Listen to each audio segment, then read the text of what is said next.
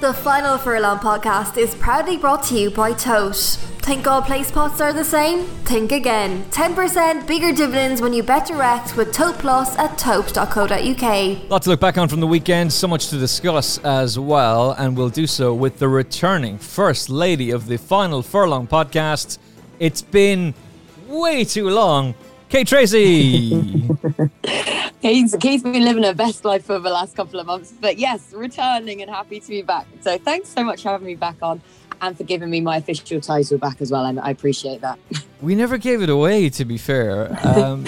How was living your best life? It's been good. My voice is only just sort of coming back now, but it's been good, yeah, considering it was all holidaying at home and staycationing and such like. But I feel that through the pandemic, that's one thing I have learned to do better, is to appreciate where I'm from and where I live and enjoy it. So yeah, I've had a really nice time, thank you. Well done.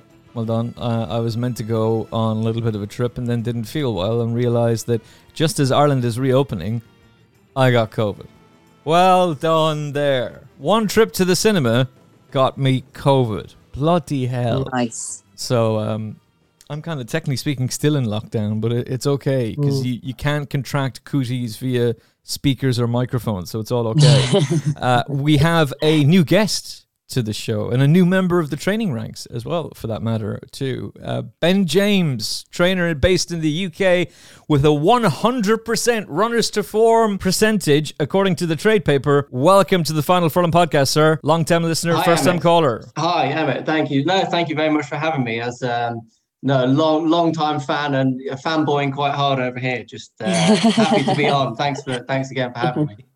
That's the quote we're going to go with. No, it's great to get you on. We'll talk about the weekend's flat racing, of course, the Air Gold Cup. We had some American Grade 1 action as well. So there's also a lot of racing stories to get stuck into. The big news about Shadwell. We'll cover all of that. We'd love to hear more about how Ben got into racing and how his career has come about. But before all of that, we've already released a special on one of the GOATs, Altior. We recorded that show with two people who know him best, and that's Mick Fitzgerald, who now has the honour of looking after Altior in his retirement, which I think is just a lovely bookend and a lovely side note. So Mick and his wife Chloe will be taking care of Altior. And for the first time on the show, we interviewed one of the best jockeys in the UK and Ireland in Nico de Boinville, and he's an absolute gentleman and an absolute legend, and he gave us some great insight into what it was like to whiz around the Grade 1 tracks like Kempton, Sandown and Cheltenham on Altior, what he means to him,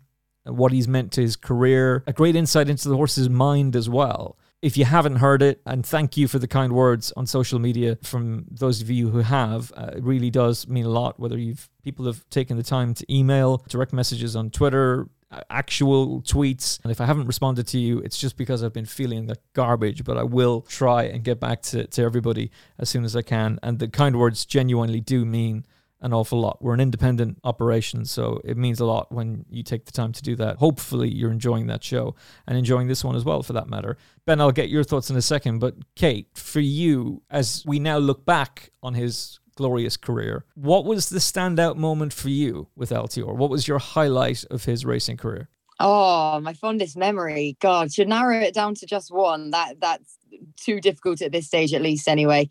When he beat Min, I think, in the Queen Mother Champion Chase by 7 lengths, and that was just awesome. I mean, he was just invincible, this horse. And I know that this sort of retirement, it has felt a little bit random, hasn't it? Because I mean, I was quite sad that we don't get to see Altior on a racecourse again, but the decision here reportedly hinted at following his defeat at Sandown behind Grenadine in the Celebration Chase at Sandown, where Altior, he still ran so well in defeat, and he clearly wasn't the force of old last season in those 2 starts, but still had so much talent and class that he would still have run to a top class level this season, you'd have thought, but he just wasn't the Altior, the invincible that was bringing up the succession of 19 straight wins where nothing could touch him. And that achievement shouldn't be underestimated. To even keep a jump horse that sound for that long is quite something, let alone to keep performing at the highest level to that standard for so long. And I know in his later years, that run probably caught up with him because he just became blighted by little niggles and injuries because, as I say, probably because of how spoiled he and his connections were with him for so long. the good luck had just come to an end had to come to an end at some point. You know, he isn't a robot after all. And I just really hope people don't look upon Altior's career and remember the last 2 seasons mostly, where he was taken out of the Kringle Creek. That's the one. The Tingle Creek because of the ground. The Chris Kringle Creek. We're getting into holiday vibes. The Tingle Creek because of the ground. And it's been a while since I've been on this, so I can't speak again. And then he had his splint issues, which ruled him out of a champion chase, and all of the contention that came with that from the media and people voicing their opinions on the matter, because the horse was brilliant, one of the all-time greats for sure. And he does deserve, like every horse does, a lovely, happy retirement. And hopefully Shishkin can fill the void now for the Henderson Yard. Yeah, and we'll discuss that in a second, because there's big talk about that from, well, you just heard from Nico, but also from Nicky Henderson, who is telling the trade paper that he hopes he can fill the void left by not just Sprinter, but also, of course, by Altior as well. Ben, when you look back in his career, I mean, he's by High Chaparral, so technically speaking, he could have been going for a different career. I know that the mare was obviously very much a brood mare, but High Chaparral is one of the goats in my mind, and one of my favorites of all time. So while you are a dual-purpose licensed trainer, right now you're focused on the flat, but your appreciation of Altior as a racehorse, what was your finest memory of him on the track? No, I think, as you say, I think he transcended across both codes of the sport, where, as you say, I'm more involved with the flat, but you couldn't help but admire winning the Supreme, onto the Arkle, and then 2 Queen Mother Champion chases, all inside 4 years. He was obviously just a brilliant, dependable horse when it came round to Cheltenham in March, and for many other moments in the season. I was there in 2018, and there was some gamble on Dovan, and then he suddenly drifted out. But there was a huge vibe about him, and obviously Ruby was supposed to be on board, and he had that fateful fall from the horse who would go on to win 2 Gold Cups in the Boom. Exactly, Al Boom Photo. Who, ironically enough, Ruby then was like, I'm not riding him in a Gold Cup. Oh, crap. as he stood there watching on Bell's Hill, who was one of the few horses to beat Altior. Yeah, I'm talking to you, Kate Harrington, getting Altior beaten in a bumper, but just a very different proposition once they put him over hurdles. Poor Kate always gets stick for that. But he was a very special racehorse, and I think that the constitution to be able to go and do what he did, and that's why I mentioned Dovan, is that Dovan was the next superstar. Like, it wasn't as if he might be. We were in no doubt he was going to be the next superstar. Look at how good he'd been in the Supreme. Look at how good he'd been in the Arkle. This was it. And sure, in the champion chase, he met with injury. And I think on another day, if he gets around and everything went perfectly, he wins that race. But the fact is that he didn't. And then he missed the entire season up until that champion chase, when Ruby couldn't be on board and Patrick took over, knowing him so well. And he took that fall. And he was swinging along on the bridle. He was going really well at the time. So it could have been, I don't think it would have been a 7-length win. I think it would have been a really interesting battle. I think Altior still wins. But it's just proof that the constitution of, because Dovan hasn't seen the racecourse since, and it's just proof that the constitution of Altior was, it was absolutely insanely good. And that's another example of the brilliance of Nicky Henderson as a trainer. And I suppose, Ben, the only thing you can do in those instances, like from our perspective in the media, is to sit back and admire that. But what do you think it is?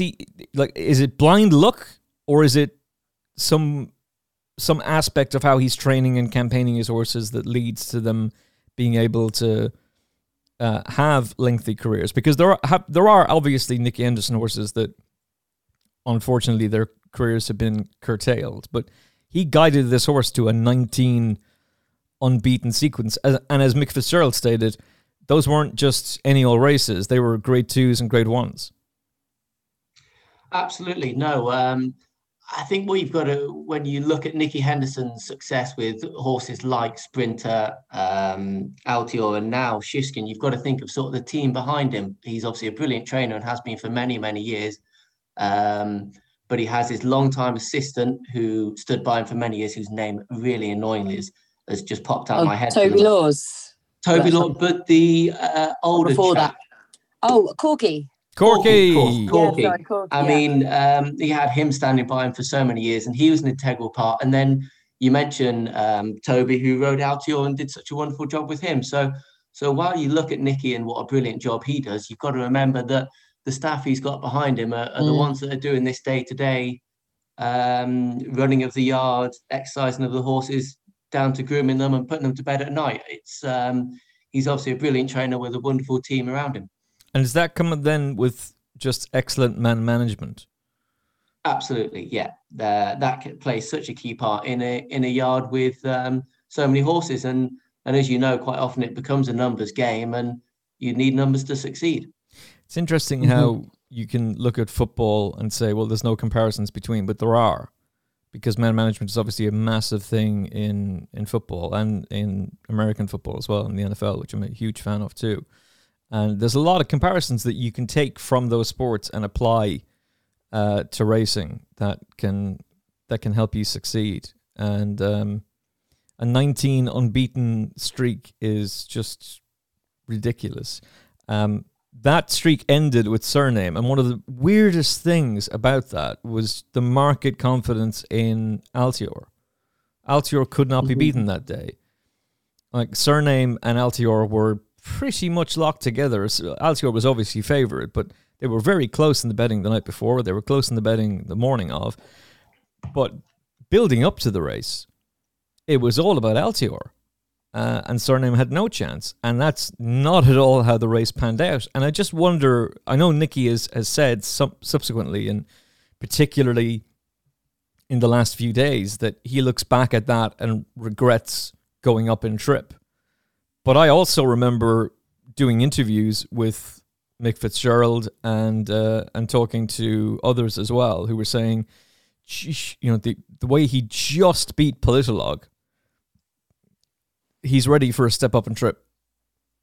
And it seemed to me as though, and we'll never really know, but it seemed to me as though there were, maybe the owner wanted to go up and trip, maybe Nico wanted it as well, but Nicky didn't, and he just gave in to those outside pressures. And on the back of that race, it was just 3 more runs. That's all we saw from him.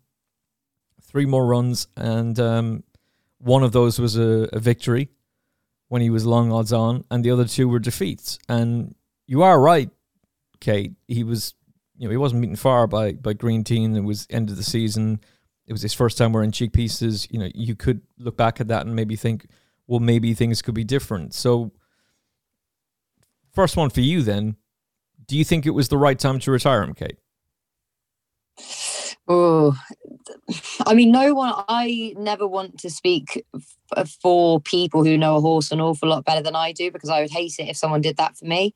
If I knew a horse, I knew how they were behaving every day on the gallops, or I knew exactly how they were feeling in themselves. And if they were the same horse, obviously they're getting proper in-depth feedback then from Nico de Boinville, and sort of at what percentage he's still operating at Altior. So it's always something that I never want to pass too much judgment, because we're only open to a limited amount of information, rather than those who are connected to the horse know far more, and they clearly have every bit of a horse's best intentions at the forefront of their mind. From the face of it, I still think he wasn't the same Altior last season. I do think that defeat to Surname bottomed the pair of them. I know that Surname has come back and he's won a Charlie Hall really impressively, but he's pulled up in his last 2 starts. He's not been the same horse since then, I don't think.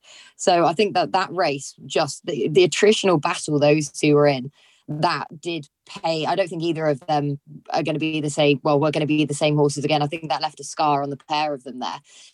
Just to back that up, you and I were at Ascot together before the whole world went to hell in a handbasket when he took that fall, and we were beside each other going, "Oh no, this is a disaster!" Like, "Oh no, like we can't lose one of the superstars." And at the same time, you're like, "How the hell is he going to get up?" And Harry Cobden looked crestfallen that day, and I will never forget that roar from the crowd when he stood up.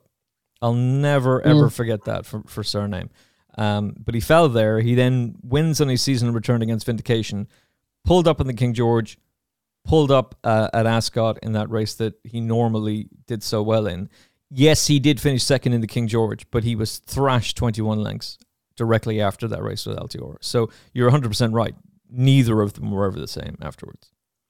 No, that's it. And when a horse has been through that kind of a pain barrier, it is quite rare for a horse to go through it again then. And I do just think that the pair of them at that stage, that did just pay to both of them really going forwards. But with Altior, he still was performing to such a high standard, not the same, as I say, invincible standard that we previously associated with him, but still just such a high standard. And so for that reason, he would have found it difficult to be winning the races that he previously was comfortably winning, especially with the newcomers up and coming in the 2 mile division. And that division is getting harder and harder, as we know. So that would have made life more difficult. But he still, I think, would have performed to an admirable level, certainly so at the highest grade. But I guess that's how they probably weighed it up, is that, do we really want to see him on any sort of a decline, even if he's running well but not winning? You know, and so I understand why they retired him. When you look at the horses that he would have to be facing this season, but at the same time, it would have been great for racing fans to see him again, and win, lose or draw, he's always going to be a superstar, and it would have been fantastic to see him out for another season. But I respect the owner's decision, and they feel that they've done best by the horse. So I have total respect for that. Ben, for you? No, I'm probably gonna have to agree with their decision. I think when you've got a horse like that that's been so invincible and so amazing all the way through his career, from novice hurdler to chaser to just all round sort of superstar, I think you'd rather him sort of go out, not so much on a high, because it has been a difficult 2 years, but go out with a lasting memory of him winning those races, not maybe finishing third and scraping second in grade ones through the coming year. So I'm sort of going to have to agree. I can see Kate's point certainly on the fact that maybe it would be nice that he exited through the front door as opposed to slipping out the back. But I think on the risk of him pulling up, or as I say, just scraping home to finish third or fourth in a grade one, we'd rather remember him for the horse he was, and maybe not the horse he quite is now. Yeah. I agree with both of you. I think it is the right time. I know that there is discussion among some that, couldn't you run him again? But what's the point if he's clearly not showing them? I don't think this is Nicky being hyper cautious as he has been in the past. I think this is very much a case of Nico and the rest of his team, as you alluded to, Ben, are telling him, "Yeah, boss, we agree with you." It doesn't seem to me as though anybody has gone to him and said, "No, let's go one more season." And what a place to end up in with Mick Fitzgerald and his wife Chloe. Yeah. I mean, you couldn't end up with better people. So great to get to talk to them, and great to be able to look back on the career of literally one of the GOATs. I said it to Nico, and I'll say it to you as well. For me, it was, well, seeing as I told Nico it was the Supreme, I'll change my answer and say I'll do a flip-flop and say that I thought that battle he had with Undeso in the Tinkle Creek was just fantastic. And there's something about the Tinkle Creek that it's a little bit special, particularly when you're winging around those fences at Sandown. And I really thought Undeso was going to do him that day. I really thought Undeso... ground, yeah. I think a lot of people did that. Everyone thought that was going to be, I was convinced. I was like, we got you. Just the 4 lengths. Just the 4 lengths he wins by. And that was Ruby Walsh on Undeso as well. And yeah, the ground was soft. Like everything was in Undersow's favour, and yet Altior managed to go and win by 4 lengths. That just goes to show you just what an incredible racehorse he was. 19 consecutive wins, a world record at the time, and £1.3 million in prize money. Altior, you enjoy your retirement, and you deserve an incredibly lengthy retirement as well. We've so much more to talk about on the Final Furlong podcast today, but first of all, Ben, with your 100% runners to form strike rate, where did your career in racing begin, and where did your ambition to become a trainer? You're based in Dorset. Where did that come from? It's probably a pretty tricky question to answer, really, because it's not a link through family or even friends or anything like that. Mum and Dad were both teachers, and I just I always liked animals. That transcended into watching sister have pony lessons and thinking that might be a good idea. And on the side of that, getting into racing, watching Channel 4 and the Morning Line, shows like that at the races, or Sky TV, Sky Racing as it is now. And just getting into it through that. When I was then sort of 14, 15, I went to work in my sort of local-ish racing stables. I should give a huge shout out to my dad, who used to have to drive an hour every morning, every Saturday morning, to drop me off, and then an hour to pick me up again. So that was lovely. 4 hours of his Saturday gone, but hopefully it's working out for him now. I did that before I went off to the racing school, where I met the lovely Kate Tracy. Yeah. Was that 9 years now? 9 years ago? 9 years ago now. 9 years ago. How old are we now? It's scary, and I really don't like to think about it. But and after leaving there, went off to work in Newmarket. So I had a brilliant introduction in the very early years. Always thought that training was something I wanted to do, probably before I even really knew what training a racehorse was. You sort of see the winning jockey and the winning trainer, and you think, well, I enjoy food, chocolate, Sunday roast, and everything that goes in between far too much to be a jockey, and thought trainer would definitely be the next best thing. And that's where it sort of started. I love the fact that you don't come from a racing background, which is similar to myself and similar to Kate as well. And yet you've managed to work your way into racing and do so through your sheer love of the sport, because that's not an easy thing to do. It's by far an easy thing to do. And I think that there is a lot of resentment to those who are almost, I don't want to say handed, but the opportunity to engage or the opportunity to begin a career in racing. I think that there is resentment from trolls and from others, and that may be one of the reasons why they come in for more abuse. There's a very simple fact: you're either good enough or you're not. You're either going to make it or you won't. This sport is going to test you, and it'll find out very quickly who's capable of making it and who isn't. And you will never fake your way through this. It's not possible. So the fact that you have managed to build a career as a trainer, and you did all the right things, but that all came, and that you're now having success, but that all came from watching Channel 4 racing, and really the same thing that Kate and I were doing. The only difference is that I didn't go to Godolphin Flying Start or to racing school.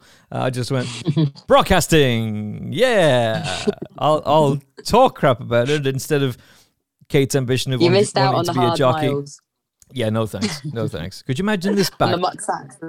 Imagine this back taking all that fall. Mucking out that you. Well, I did the mucking out. I'm sure we can make up for it now. I mean, Oh, Jesus Christ! An open invite there to Ben's yard. There you Absolutely. go. Anytime. Special Final Furlong podcast feature as Kennedy mucks out Ben James's yard. I did do all of that in my show jumping days, which were limited, and I was terrible at.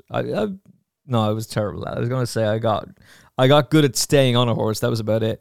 But even the mucking out, while that's not a pleasant experience by any means, I still enjoyed. I still enjoyed being around the horses and being around other people and people who clearly loved racehorses, or in this instance, thoroughbreds and show jumpers as much as they did. And there was a couple of ex-racehorses in the yard.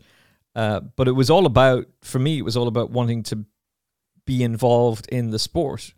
And the only way that I knew I could be was through broadcasting. For you, realizing that you didn't want to be a jockey because you weren't going to sacrifice the Sunday roast or the pizza, whereas Kate did go down that line, and if she hadn't, well, maybe she wouldn't have met Kieran. So it's all of these things happen for a reason. And also Kate's ability to be able to break down a race and have the knowledge that she has, which is phenomenal, by the way, comes from, I think it comes from your time as a jockey, Kate. I think it comes from all that you learned as a jockey, and your ability to race read and predict how a race is going to be run comes from that as well. I think Ben's more qualified in the saddle than I am, but thank you. Well, no, I'm sure about that. I had a really good sort of fun 3 years being an amateur, sort of riding between pointing and a few rides on the flat, 40 or so, and had a lot of fun doing that. But it was, as you say, Amit, a means to an end for the fact going forward. It helps me read races and know try and get in the mind of a jockey. Now, I've never called myself, say I have a jockey's mind, but at least I've had that experience. I think the worst thing you can often see do is trainers come on, and not that happens too often, but trainers come on and blast jockeys, and maybe you don't see it so much in the media, but you hear plenty of it, and you just think you've got absolutely no idea what that feeling is and what that split second decision is all about. Trainers' decisions are, as I'm now finding out, sort of calculated and through experience and through time. But if you get it wrong, you've got a quick chance to make up for it, whether that be the next day, the next week, or the next month. Whereas a jockey's got nothing. They've got that one opportunity. And I often thought I was a terrible, terrible point-to-point rider. But I often thought that it was those split-second decisions were so much harder made point-to-pointing, because you'd lose. The race obviously was over so much further, and those decisions lasted so much longer, but they were made just as quickly, if you get my drift. Yeah. I sort of thought that was, and I've got the utmost admiration for any jump jockey through the dangers, but also through the tactical nous of those split-second decisions being made over and over again over 2 miles, 3 miles, 4 and 2, whatever the national is these days. Yeah, well, a good question, because the not quite 4 miler is probably going to change again, and the Grand National, they're constantly adjusting. But it, as you were saying that, you were instantly reminding me of, once again, just because I was covering it live on TalkSport, John Gosden coming out and saying, yes, well, finally, Lanfranco has admitted that he was at fault for Stradivarius' defeat in the Gold Cup, and I'm glad that he's finally got that one off his chest, because it's been bothering me all season. And every time Stradivarius has run since, or a microphone has been put in front of him, he's been hammering Dettori for his run in the Gold Cup. And it's like, you're right, that it's one thing for even for us to question how a jockey has ridden in a race, and my philosophy on that is always give praise where it's due, but you criticize where it's due as well. Like, if you think someone really messed up, then you highlight it. If you think someone did something brilliant, then you highlight that. Aston has been just on this mission to make it known, I'm not happy with that, and I want him to admit it. And finally he did. It's like, well, I'm broken down. I'm glad he got that off his So Frankie started on Holly instead then. It's all a passing of the passing blame. Frankie comes out and says, it's Holly Doyle's fault that Snowfall got beaten. There's no pace. Fafa Napoli! No pace in race. Oh, man. Absolutely outstanding stuff. Did you always know that it was about training? And did you feel that you made connections that you wouldn't have made as a jockey in your career that have proved to be vital to you now as a trainer?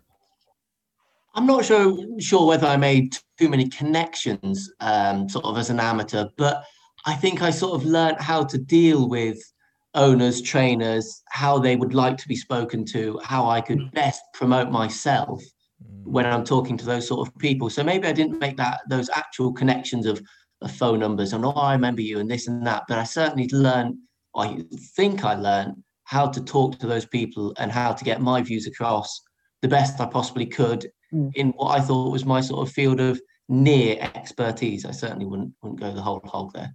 Okay. How many horses are currently in training with you? Just the 4. So you're very much taking it slow. You want to build the team up, and you do have a dual license, so we could perhaps get the Final Furlong podcast jumper in training with you, Ben. Absolutely, yeah. No, he'd be more than welcome through the gates. All the facilities that you could ever dream of, sort of a training base, 2 great gallops, grass gallop separate to that, schooling, fences, stalls. There's nothing we want for, and we're looking to, as you say, just grow as it is. I'm actually salaried to the people that own the property, so that works brilliantly because we've sort of got each other's backs. It's not me trying to be out there on their own. They're very supportive, but they want it to grow. It's their business and they want it to grow. So we're really looking to push ourselves forward and get a few outside horses. But we made a brilliant start with a little horse we picked up for not very much money. We've got a couple of homebreds and a couple more coming through. So it's really exciting, the position I'm in. I'm very lucky to be so. Was it Vitaline you picked up for $4,000? Yeah, that was it. Who's by due diligence? Jesus Christ. How did you get it for that money? It's ridiculous. I say we look very clever, but the horse is certainly making us look very clever at the moment. It was an online February sale. We liked the look of his videos. I sort of noted that he was £1 below his only winning mark, and we thought we'd take a punt, and we've been rewarded sort of 10 times over. I think he's won nearly, I think he's £9,500, as you say, off of the 4 we bought him. Now, of course, he's not standing in a stable for free, but there's not many horses that I think you can do that. I think he's now improved sort of £20 from the mark we started winning on with him back at the end of June. Yeah, I was just looking at that because he started his career with Rod Millman, and it's not often that Rod would let one slip through his hands. But when you got him, he was 60, and now he's 73. Yeah. 77. 77. Apologies. So, of course. The Tuesday update always catches me out. So no, we're really getting into the smart handicaps. I could go with the private guide and tell you that the Racing Post ratings have him at 60 on his last run for Rod, and 81 currently for yourself, and that will have gone up as well. Well done, mate, and long may it continue, Ben. And we look forward to Thank you indeed. We look forward to seeing your first jumper in action as well. Carrying the Final Furlong colours. Yes. I'm just thinking now that Fergal O'Brien, Sarah Lynham will all be getting in touch going, what the what's all this? We do love Dorset, though. We do just love Dorset. Well, Dorset is they may just have to be down there, I'm afraid. Yeah, I think so. Yeah, no, brilliant part of the world, and no, you could entertain any owner down here. It's a stunning part of the world, and the fact that you've got so many toys as well, by the way, at the training facilities is just beautiful as well. A long and successful career, Ben, and we're looking forward to talking to you more on the Final Furlong podcast as well. I have been contacted by a number of Final Furlong podcast listeners going, when is the first jumps preview? It's actually not that far away. I think it's the final week in September when we're doing our first one for Weatherby's. You don't have to wait that long. Don't worry. We're coming in hot because our good friend Paul Ferguson has his Jumpers to Follow book again. And yes, there will be another Final Furlong podcast offer to be able to get you a gravy discount on that as well. But we'll look back in the Air Gold Cup. Kevin Ryan and Kevin Stott teaming up for victory, beating Great Ambassador and doing so impressively. And I don't think Lee McKenzie and myself did ourselves any favours. Astilio disgraced us, despite becoming a monstrous gamble about an hour after the podcast went live. We ended up making a mistake. I thought Tuala was promoting it on social media. Turns out she wasn't. So it got no social media promotion, and yet the numbers were huge on it. So thank you very much to all the loyal Final Furlong podcast listeners who have push notifications on their phone or go searching for it. Much obliged. Hit the subscribe button. You'll never miss an episode. There were other winners in there as well, so you're okay. To get this right, the Air Gold Cup is won by Bielsa. Bielsa is the coach of Leeds. Yeah. Dirty Leeds. Who are supported by Kevin Ryan, who trains the winner. And the jockey, Kevin Stott, I didn't know this, had schoolboy trials with Tottenham Hotspur and is a lifelong Man United fan. Boo! Boo! What a disappointment that is. Oh, that is just absolutely shocking. By the way, Liverpool are going to win the league again. Actually, Ben, who do you support? Even more shockingly, I'm a Middlesbrough fan. Are you? So that is so random. That is so random. Again, my father's making more appearances on this podcast than I am at the moment, but he was a big Middlesbrough fan. We used to travel up the road to go and watch them. So that was what I grew up with. That's what I know. And it's been haunting me for 27 odd years now. Just on the Kevin Stott and football, I actually was very lucky to play with him in... they did a England-Ireland stable lads competition for a few years, and he was in it, and he is a brilliant footballer. Really? I'm surprised that Tottenham didn't take him on all those years ago, because he is a top player. Good. Well, a good guy at the same time, which should always be mentioned. Their loss is our benefit then. You were good, actually. I remember at racing school, you went off to football like of a few evenings or something. I did indeed, but when I was running around against a couple of mad Irish boys, it was actually quite a bit easier than it looked. It's soon for you in your place. Who were probably doing a bit of Gaelic football rules as well. That was it. I couldn't work out why they kept trying to pick it up and then tackle me around the way. Tackle me around the waist. I didn't get it. And don't forget that as you pick it up, you got to use your foot. You can't just randomly pick the ball up off the ground like a goalkeeper. I wouldn't dream of it. This is where my learning is coming in this evening. Proper Gaelic football stuff there, even though I am a hurling fan. It was a pretty decisive victory in the end for Bielsa. But can he make the jump to being a Group 1 sprinter in your eyes, Kate Tracy? He probably is a group horse after that performance, yes. To follow his own path on the standside rail without any assistance from another runner in one of the most competitive handicaps of the entire season, and to win by over 2 lengths is quite a performance. And he had the beating of horses who certainly are group caliber, which tells you itself that that is very well handicapped and probably a group performer as well. Because it is interesting with the Air Gold Cup, because we see it year after year that the bronze and the silver cup, seemingly pace and draw biases, can be totally misleading. We saw it last year where the Bronze Cup winner came from standside rail, the Silver Cup winner went far side, and the Gold Cup winner of last year came down the centre after being held up and making his own way through the pack. This year, the Bronze Cup winner came from centre to far side, the furthest on the far side, in fact, but not actually against the far side rail. The Silver Cup winner, Staxton, came completely on the far side against the far side rail. So understandably, before the off for the Gold Cup, horses drawn low were being well backed, but it can just be so misleading. And that's, again, how it's proven here, because Kevin Stott was always going to race on the standside rail because it was fresh ground, no fear of traffic issues of bunching. And Bielsa is just a horse who he goes right anyway. So it all worked out perfectly for him and for Kevin Ryan, who Ed Walker must be cursing at the minute after Emiratiana beating Starman in the Betfair Sprint Cup. And now Ed Walker's World Back Great Ambassador being beaten by Bielsa here. But it was good to see this horse get back to winning ways for the first time since October 2019. And he was running off just a £1 lower mark than when finishing 9th in this race last year. We knew he liked given the ground, so the good ground was ideal. And he's run this race in a really good time as well. So by just 0.73 seconds off standard, with his cheek pieces taken off as well. So he does look a group performer, yes, who's hopefully, now he's got his head back in front, going the right direction again. Yeah, actually, that is a fantastic point about Ed Walker. He's probably going, bloody Kevin Ryan. Ben, what was your reaction to the Air Gold Cup winner? No, I thought my sort of first port of call was what a brilliant tactical ride it was from Kevin Stott. As Kate says, to ignore that sort of the Bronze Cup winner coming down the middle an hour or so before the Silver Cup winner not making all, but sticking to the far side rail, but for Kevin to stick to the near side rail on that fresh ground. And I think that was something that was discussed between obviously the two Kevins, but also the ownership group and Al Donald, who is sort of head honcho at King Power Racing. I thought that was something that he took quite a part in, so should probably take some of the applause for the victory as well. Whether he's a group performer, I agree with. Whether I think he's really going to sit at the top table with your Starman, Dragon Symbol, Emirati Anna, and Roger Teal's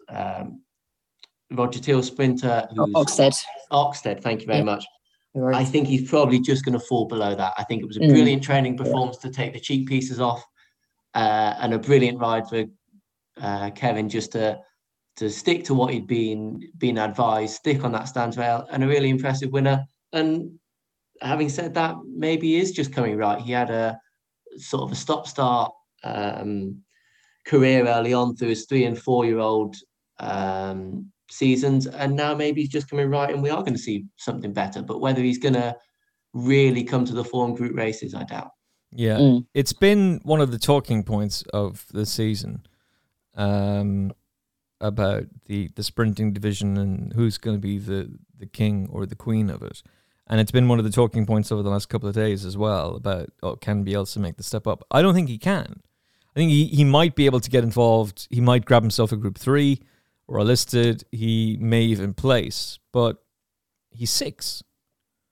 And he's rated 98. So I'd be more interested in Great Ambassador stepping up. And I will say that for Kevin Ryan, like what he's done this season or in the last few weeks with Just Another Bottle, which was a nice gamble landed for the team, by the way. Woo-hoo! Thank you very much. Dr. Delargy will be back on the Final Furlong podcast soon.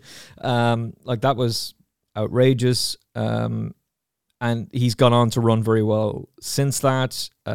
What he's done with Emirati Anna, more importantly, at group level, placing into Group 1 and then winning one is a bit ridiculous as well. But the entire sprinting division, like Eddie Lynham has, and fair play to the jockey for holding his hands up and saying, look, I'm responsible, I got her beaten last time out. For a Romantic Proposal to have started her career unraced as a juvenile, starting out as a miler, and this season Eddie deciding, I think you've got more pace in you, and getting her to a point where she could win a good handicap. I thought she could win the Wokingham. I completely understand Eddie's reasons for not sending her there. Sarah's been very good at explaining it as well. That resulted in a Group 3 win. They tried their hand at Group 1 company. Like I said, jockey held his hands up the last day and is rewarded with a Group 1 win. Now, if you'd said at the start of the season, Romantic Proposal is going to be a Group 1 winner, you'd have been laughed at. If you said Emirati Anna is going to be a Group 1 winner and Group 1 placed, and you just look at the list of sprinters this season, they just keep beating one another. I think that Great Ambassador has the potential to be able to, without being harsh on Bielsa, I think he has the potential because he's young enough and he's rated already in the hundreds that he could emerge from this race as a group player next season. Would you agree with that, Ben? Or do you have a completely different view? And in which case, by all means, come at me, bro. Destroy me. Absolutely. No. I'm my ball is fully in your court. I couldn't agree more. I think he's probably the horse to take out of it. Certainly for next year. I think he looks like not an obvious improving sprinter. He's just an improving sprinter. Ed Walker's had his team in top form all year, and he'd definitely be a horse to follow going forward. Where he falls with regards to Starman, I don't know, but he's definitely a horse to keep on the right side of going forward. And Kate, I mean, and actually for you, Ben, first of all, if there was a sprinter at Group 1 level that you would take out of the season so far, as we head towards 1, the Prix de l'Abbé, and 2, Champions Day, and to be fair, the Breeders' Cup as well, because a number of the British and Irish horses are going to go over there. Who would you pick? That's a difficult question. I'd probably pick as a favourite sprinter Starman, as I've sort of mentioned. Going forward, I think if you were going to lay those sort of races out in front of me, it'd probably be, I know, for your favourite and sort of one of mine, Dragon Symbol. Go on, the Symbol! Come on! I do question this, and I'm certainly not a man to question Archie Watson because he's a brilliant trainer. But I'd like to see him step back up to 6 furlongs for sure. Yeah, to be fair to Oisin, he did say that, look, we're going to go for 5, and we were going to stick with it. And he was talking about coming over to Champions Weekend, and so in Ireland. So, like, look, it's obviously been an agreement between both of them and the owner to go for the 5. But I thought they were onto something. But he's only 3. Yeah, exactly. Yeah, he's only 3. I mean, 3-year-old year for a sprinter is the hardest time for them. Everyone knows that. Yeah. So next year, the year after, he could still be a real force to be reckoned with.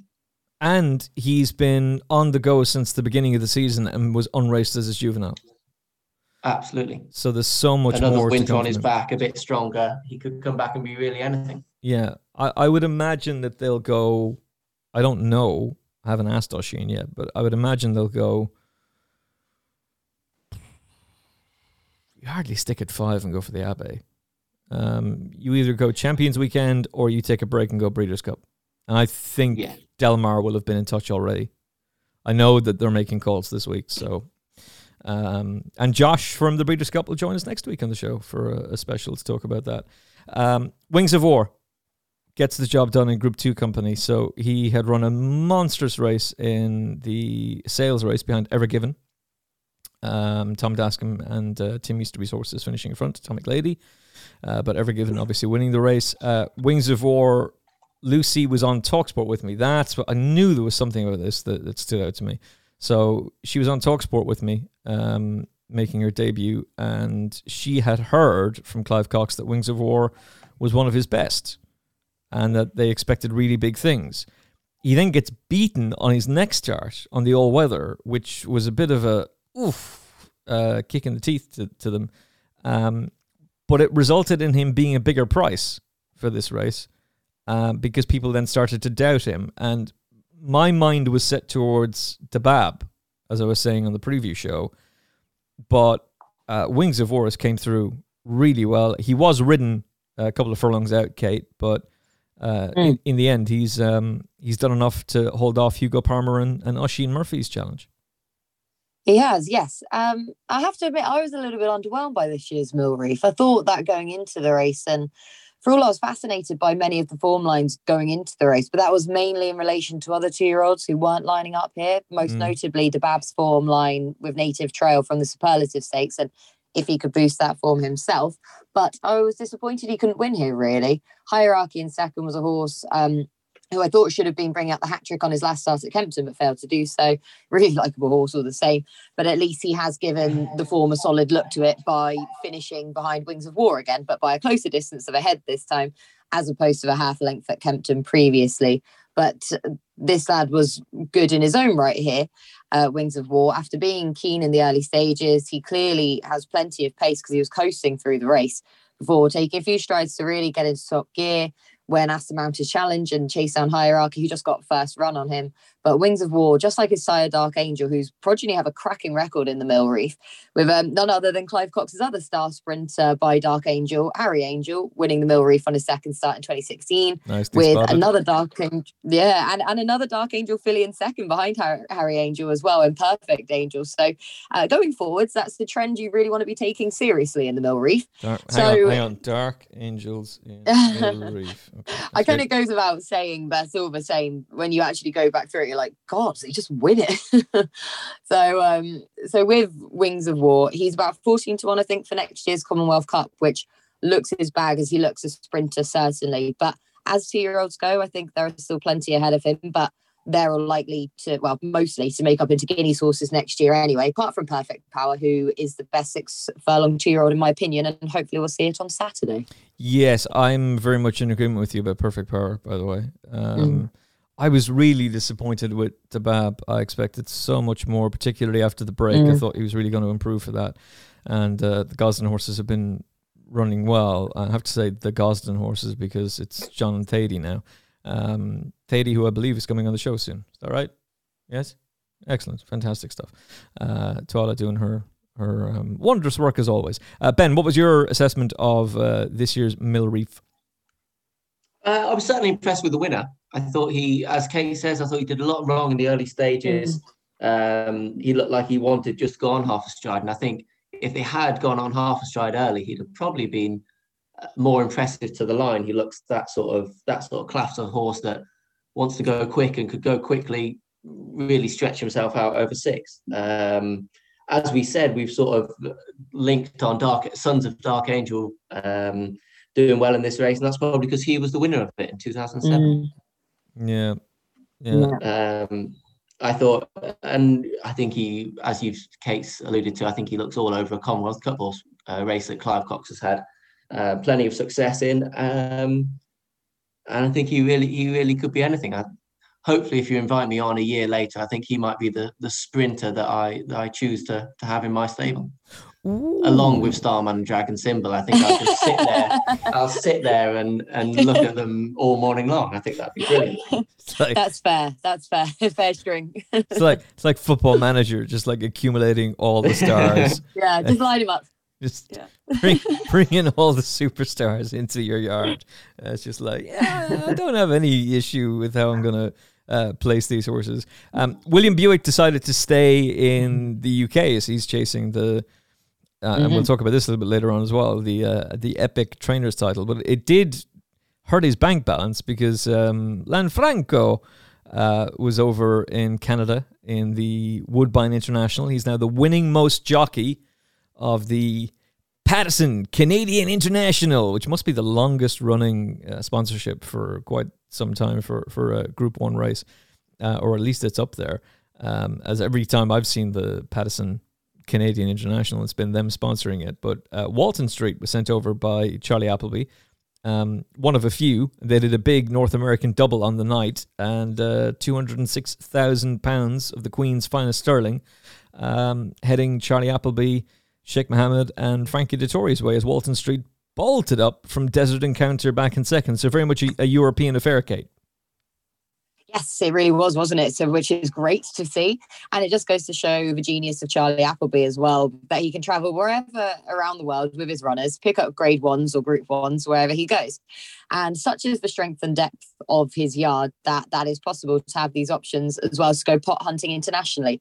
And Walton Street is another perfect example of that. He's just very much a globetrotter himself nowadays, with Walton Street sent off as a short price favourite for the Canadian International. And Frankie Dettori, he basically just dictated the race from sat in second, with the leader, Primo Touch, going off in clear in front. Frankie just didn't get involved, so he dictated the pace of the main pack before then leading 2 furlongs out, quickening up nicely as like to run out in his 6th length winner from the admirable Desert Encounter, who just loves this time of year and loves travelling and loves this race evidently, because he was going for the hat trick of wins in this race, but just bumped into a fellow country horse who demolished them all. So no, really good from Walton Street, and just another good win for Charlie Appleby this season. Yeah, he's having almost, some would say, a season of all seasons. I was waiting for it. If I tee it up here, will he hit this? I was going to say a great season, and then it just hit me and went, oh, you can't miss that opportunity, especially when it's been teed up by Kate. You didn't say that then. Yeah, you teed up Kate, I'll knock it out of the park. But for Walton Street to be a 7-year-old gelding and still winning at the highest level asterisks in North American terms. By the way, we'll change that when it comes to the Breeders' Cup, and we'll have a very, very different attitude then. But does it say something about the international division or the international turf horses, Ben? Because Naomi was on the show at the start of the season, or maybe just some way into the flat season. She was saying, oh, no. The American and North American turf horses are much better now. 7-year-old gelding Walton Street and Desert Encounter pull clear and go and win the Pattison Canadian International. I think it says a lot about our cousins in America and their neglect probably for breeding mile and a half turf horses. It's been like that for a while now. They breed horses to win the Triple Crown and probably neglect the rest, sort of thing. Yeah, they do seem to be having a change of heart. As in, they do seem to be taking more of a stance of, hey, there's a lot of money to be won on the flat. Maybe we should, with turf horses, maybe we should start investing more so in this. and less so in the other. But if that is what they intend to do, they're a little bit off the mark as of yet. And I remember the mare, the filly that Naomi mentioned, and Naomi's the best, by the way. She's amazing. But even the filly that she mentioned has been absolutely destroyed by Santa Barbara this season. So it just goes to show that right now we still very much hold the upper hand, and kind of rightly so. We're not breeding dirt horses. We're breeding. I know we are to a certain extent. There are dirt horses in the UK and Ireland who race on turf.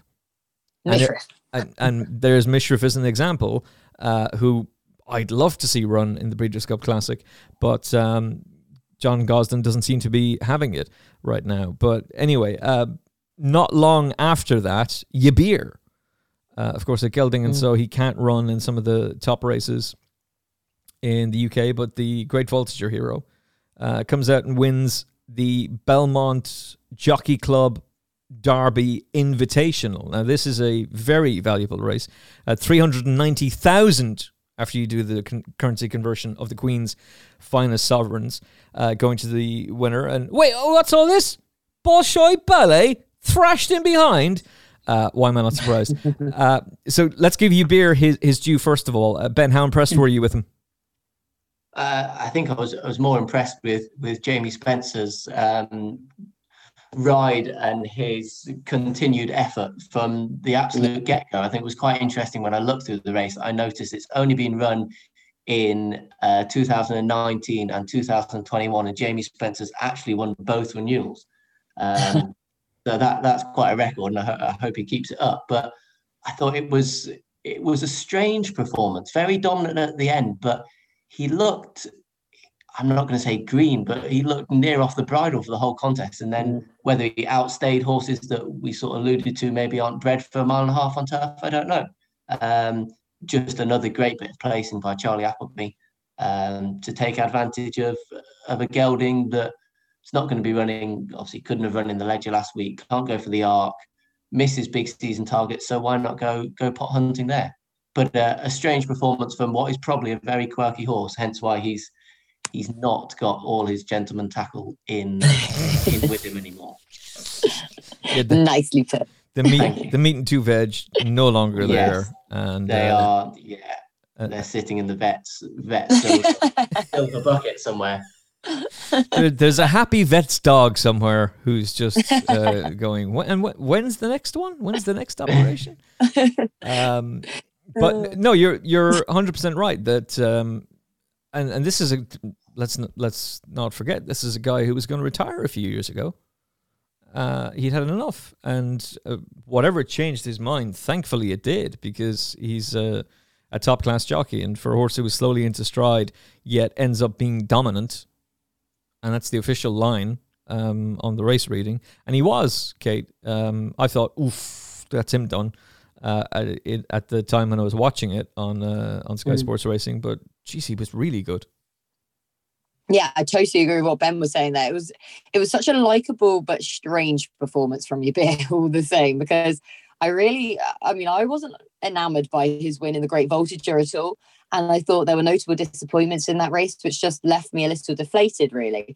And I thought that's probably a good excuse for Yabir to go pot hunting now and go abroad. Because yes, he's a Group 2 winner in this country now, to go with his Group 3 win in the Bahrain Trophy, but that looked a very soft Group 2 to be winning at York, and that he'd struggled to win a Group 1 over a mile 4 in this country, especially with a talent in the 3-year-old middle distance division already. And, and that's only from his own stable, so let alone outside rivals as well. So when he was cited at the Jockey Club Derby, that just looked a great race for him and a huge price to land as well. And he's a funny horse, this lad, because he clearly has his quirks, certainly. And he has to be held up because he's such a handful and so keen, hence why the hood was reinstated at York. But here he broke slowly. I thought it was by design, but then he was too relaxed and too settled. And Jamie Spencer had his hands full just keeping him laid up, as Ben said. So I wondered if the hood would come off again next time out. But as soon as they turned in for home straight, the way he picks up around the outside was just class. And he looked much improved and more straightforward horse as well, who looks to be getting better and better with his racing. So he has no entries, but I'd say they'll go more pot hunting internationally, will be on the agenda. He's now in the Breeders' Cup. This was a win and you're in, I think, thanks to that win. So he'll likely go there, you would have thought. And who's to underestimate the powers of Charlie Appleby of a horse like this? Yeah, you'd wonder, do they... Well, the win and you're in thing, which is patented by... that is owned by the Breeders' Cup. Nobody else can use that. Genius. Breeders' Cup are bloody geniuses. So... why not? I mean, you may as well take the chance. And the Breeders' Cup turf doesn't be snobbish when it comes to geldings. They very much allow them run. I mean, the entire classics, the entire American Triple Crown isn't snobbish towards geldings. They're all allowed to run. Hence why we had Funnyside winning the Kentucky Derby back in the day. And when he was going for the Triple Crown in New York, there were taxis that said East Side, West Side, we're all going for Funnyside. Only for him to be well beaten by Empire Maker, who was then unceremoniously booed by the New York crowd. Boo! Only the Kentucky Derby favoured, who then comes out and wins for one of the greatest trainers of all time, Bobby Frankel. God rest him. In behind is a very disappointing, and not for the first time, Bolshoi Ballet. So there was a flirtation with taking him to Paris Longchamp. Instead, they decided to take up this engagement, not least because they'd been invited, but also he had been successful in America as well. But he'd also met defeat, Kate. He'd been beaten in Saratoga by State of Rest by 4 lengths, and now he's beaten 5.5 lengths by Yabir. And I don't have too many excuses for him, do you? No, I mean, didn't he miss his French engagement because of, I was a bit confused about this entire story, really. I meant to go into it further about the vaccine was up to date, but wasn't up to date. And so he couldn't run. I can't remember exactly what it was now, but there was something about 3 or 4 days, which messed it up basically. So he ended up coming here instead. And again, he has been disappointed with no notable excuses throughout the race, similar to the Saratoga Derby as well prior to that, where he just sort of plugged on again. And he just, I don't know, he's a very strange horse to weigh up, really, because his win in the Derrinstown was just a Derrinstown Stud Derby Trial Stakes, to give its official title at Leopardstown, was so impressive, and to go over his Ballysack Stakes win as well. And then ever since then in the Derby, I mean, he just didn't look right. I think, did he lose some shoes or something? Something had gone wrong in that anyway, yeah. And then to come back, win at Belmont, you just thought, right, perfect, he's back on track here. But now that's 2 disappointing runs in a row. And whether or not he was just messed up, because I just still don't actually know if he actually went over to France. I think he did. And then to have to travel again in a short enough space of time back to America, maybe that's taken a toll, but he's been over there before and there was no notable reason as to why he disappointed there at the weekend. Yeah. Ben, for you? No, I agree on that point, that I think to win races like this, you've got to have horses at such a peak, and Aidan's obviously so brilliant at doing that for the whole year. But to go to France on one weekend, get told, oh no, you can't, because of, as you say, a 2-day discrepancy where I think England, Ireland, and America are a bit more lenient than the French are, which is often the way, I think. Yes. She's eating saying anything else. And then to stick him on a plane, get him out to America, do your quarantine, your 2 days, 3 days, whatever it is. I think that's a lot for a horse to take. I'd be more worried on his disappointing start the last day, where there really was no excuses for that behind Joseph's State of Rest. I think he's a horse that is possibly just going to slip away quietly. As in, he will be retired to stud and there's to be nothing else heard of it, as opposed to a mob boss saying, make him slip away quietly. Because that could be interpreted very differently, Ben. I was more thinking that he's possibly going to slip down south and appear for a Mr. Mar Eustace Waterhouse in a Cops plate or something along those lines. Well, they've been, as opposed to the vet's bucket. They've been drawing up plans, and we've already had Battleground sold to stand as a stallion in Turkey. I assume that Coolmore have retained some sort of either buyback clause or percentage that they can take him back if it turns out that he's an absolute monster of a stallion. Although what caliber of mare he'll be getting in Turkey. Sorry if I've offended anyone. Jesus Christ, you can't say anything on the internet these days. Oh my goodness. But he's gone. He's been sent out there. So you have to wonder what's going to happen to Wembley then. And there's a number of Ballydoyle horses are being sold, but they've also set out their plans for Australia, and that's the plan with Mother Earth. She goes down there, and she'll be campaigned at the Spring Carnival. Yet Aidan won't have any runners in the Melbourne Cup because he's not happy about this whole MRI system which has been put in place, which we talked about last week. And I get it. I completely understand it. But it's Aidan and the Melbourne Cup have almost become synonymous. He hasn't won it, but he's gone damn close. He's gone real close to winning it. And yet he's not going to be represented this year. And Charlie Appleby has said the same. 2018 winner. Nope. We're not going.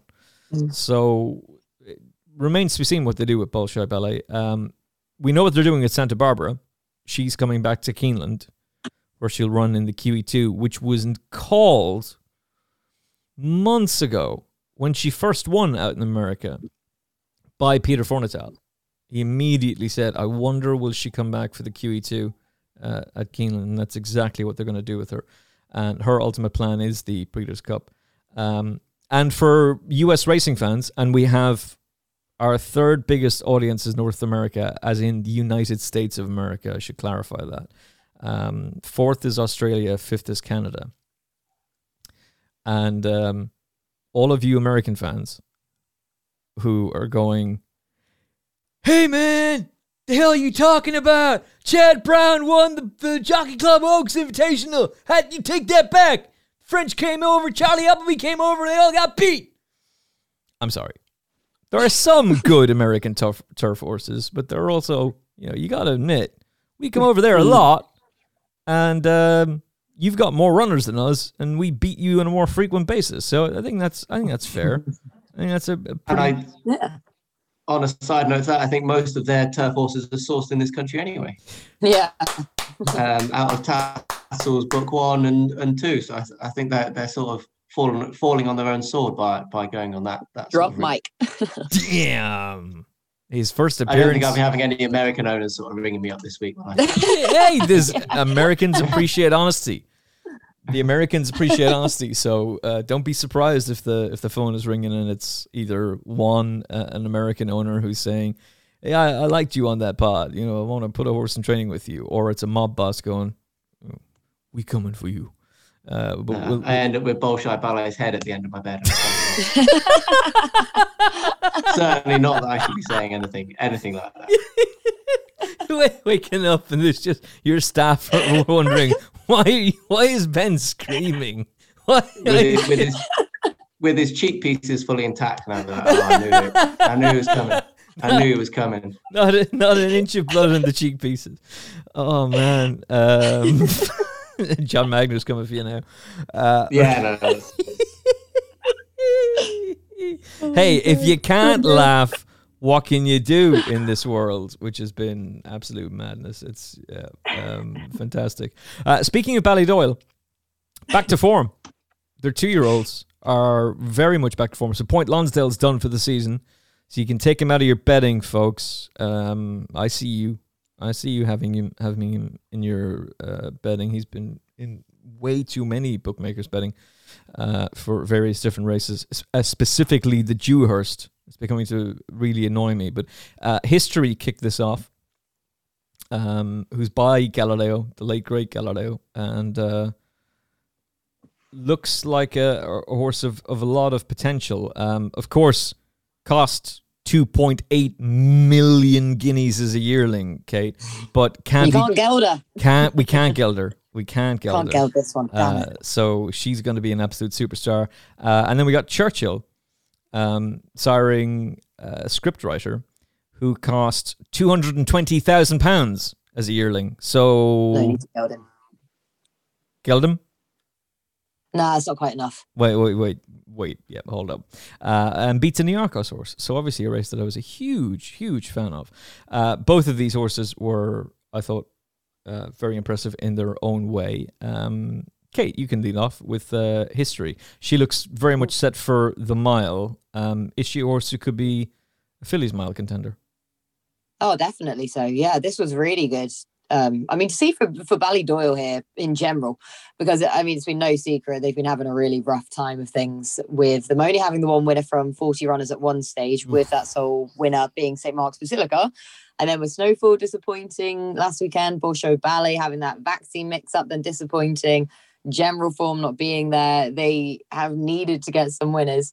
And it's been good to see that those winners have come with their 2-year-olds as well on Saturday, which is not a usual association in general with the yard, as we know.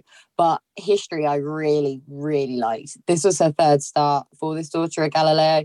She was entitled to do what she did on Saturday, because as she says, she cost 2,600,000 guineas as a yearling, and improved from her Curragh debut effort, finished second behind subsequent listed winner Panama Red at Tipperary. And she's improved again here, I think, after tracking the pace before leading a furlong out, running on well over the mile trip, which saw her to better effect, understandably, as well. So she certainly wants to keep an eye on if they do run her again. She's in the fillies mile, so the ground shouldn't inconvenience her on what we've seen so far if it is softer. And she just looks hugely exciting. So, yeah, no, I really liked History. What about you, Ben? No, I thought she was really impressive. I thought with connections, price tag, sire, everything's right and leads to a fillies mile and possibly a classic campaign next year. I thought she while she was maybe a little bit keen early on, she was still so strong to the line, and she looked like a filly that hopefully get 10 next year. Whether she being out of a showcasing mare, whether she's going to be an Oaks filly or more a Prix d'Anne filly, I don't know, but that's the fun of this time of year, making predictions like that. I suspect she'll take a Newmarket first, but yeah, you're right. Whatever it is they decide to do then afterwards. What about Scriptwriter, Ben? Again, really impressed with him. He did everything wrong. He rolled around left, right and centre. Shame he did well just to grab a hold of him and send him for the line, and there looks like plenty of improvement there. As you say, 220,000 guineas, a lot of money, but not quite as much as River Thames, who was the another Churchill winner for Aidan O'Brien.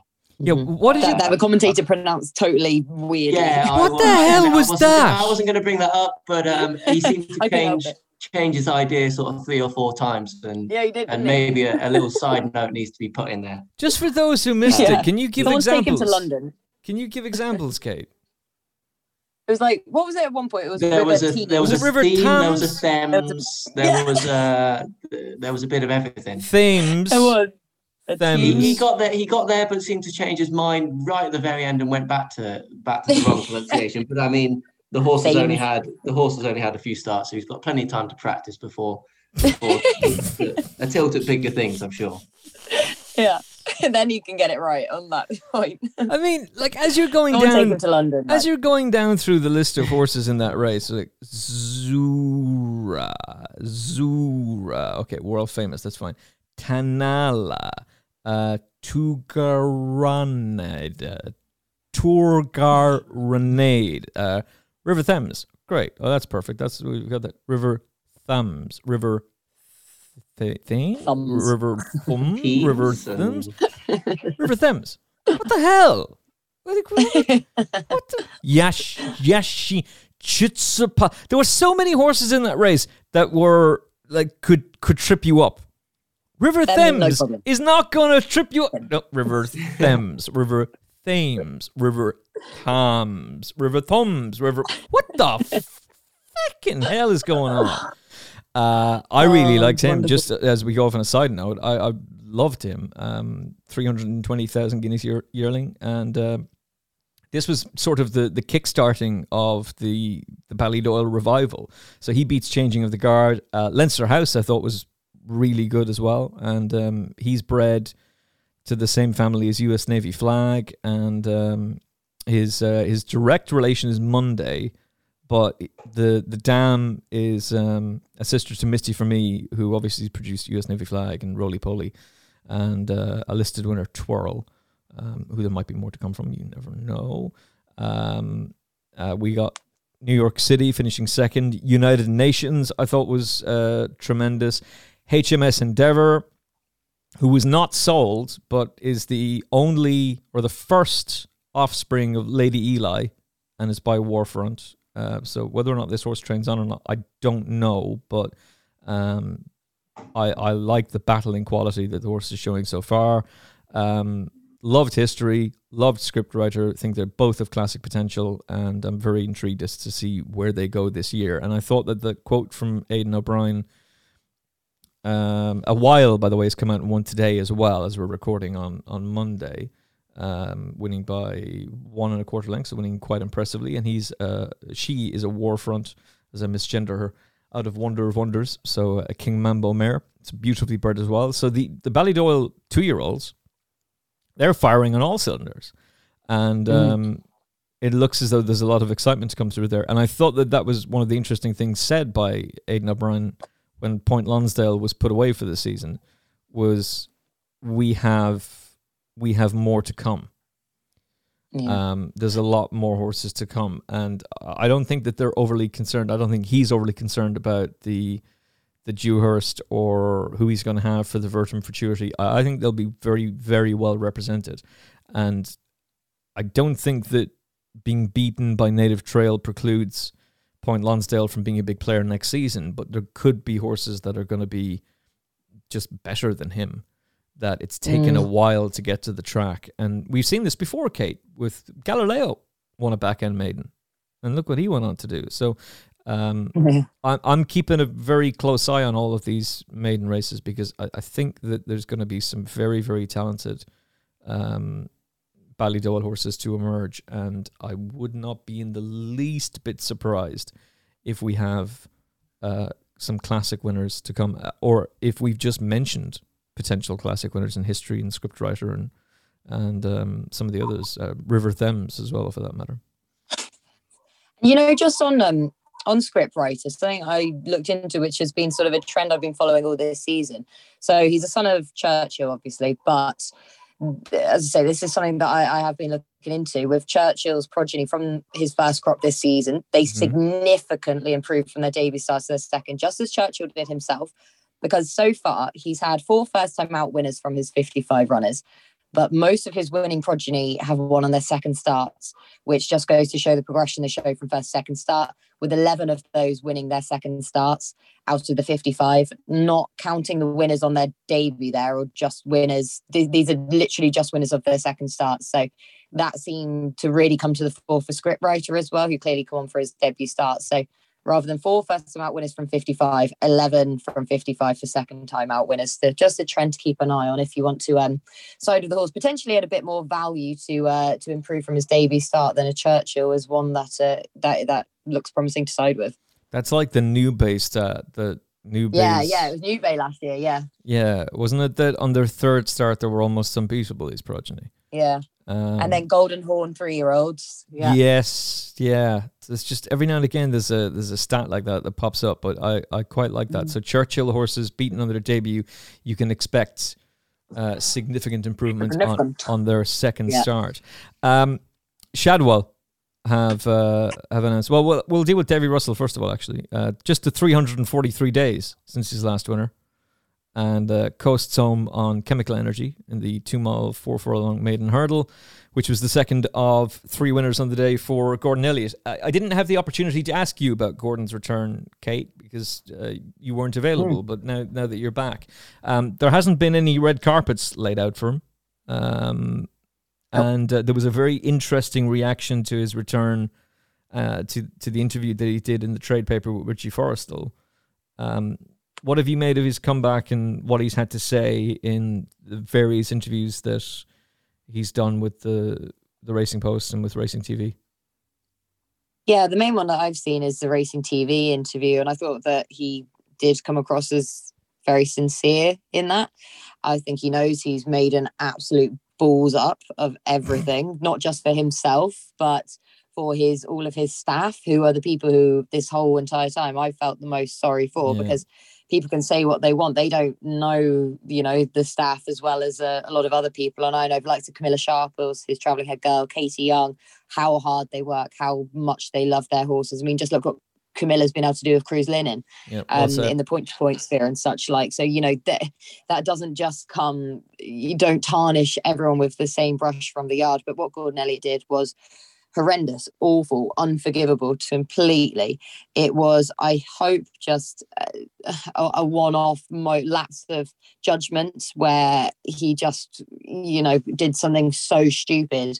I thought that the attack on him through social media, and then with Rob James being involved, obviously, as well, I thought that was with malicious intent. We still don't know. Sort of, investigations are still going on as to where this all came from and why and the reasons behind it. Obviously, those in the know will be in the know, and they probably know exactly why these things have come out at exactly this time before Cheltenham and everything that then came with it. But whether or not you think that Gordon Elliott should have got a longer ban, or you think he's got off lightly, whichever, there is no denying he is a fantastic trainer. He's, he is a self-made man. He's come from very little, and he is incredible at training winners and training horses, and his record speaks for itself. The horses that you see at the track, they're beautifully turned out. When just before Gordon came back to take over the license, the Denise Foster yards, caretaker Denise Foster, their form was horrendous. So obviously, funnily enough, as soon as Gordon's name was back on the license, the big guns start coming out and the horses really start improving. So that was, you could script that quite comfortably that was going to be the case, and that's how it's transpired. But it's difficult to weigh up, because obviously in this country, I think as a general opinion, we have a very different way of viewing horses, rather than in Ireland, sort of more of a practical assessment of horses. And so I think that he'll be received differently in each country.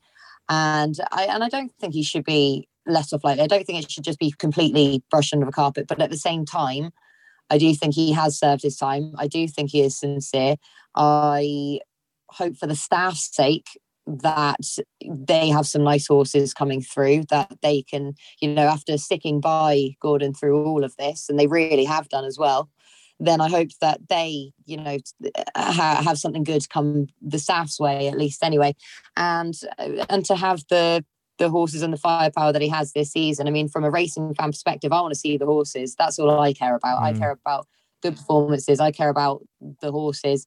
And for all his act was unforgivable, that's all I'm sort of caring about now. I'm just looking forwards and hoping he can make amends, because he's going to have to the entire industry, because he's let everyone down.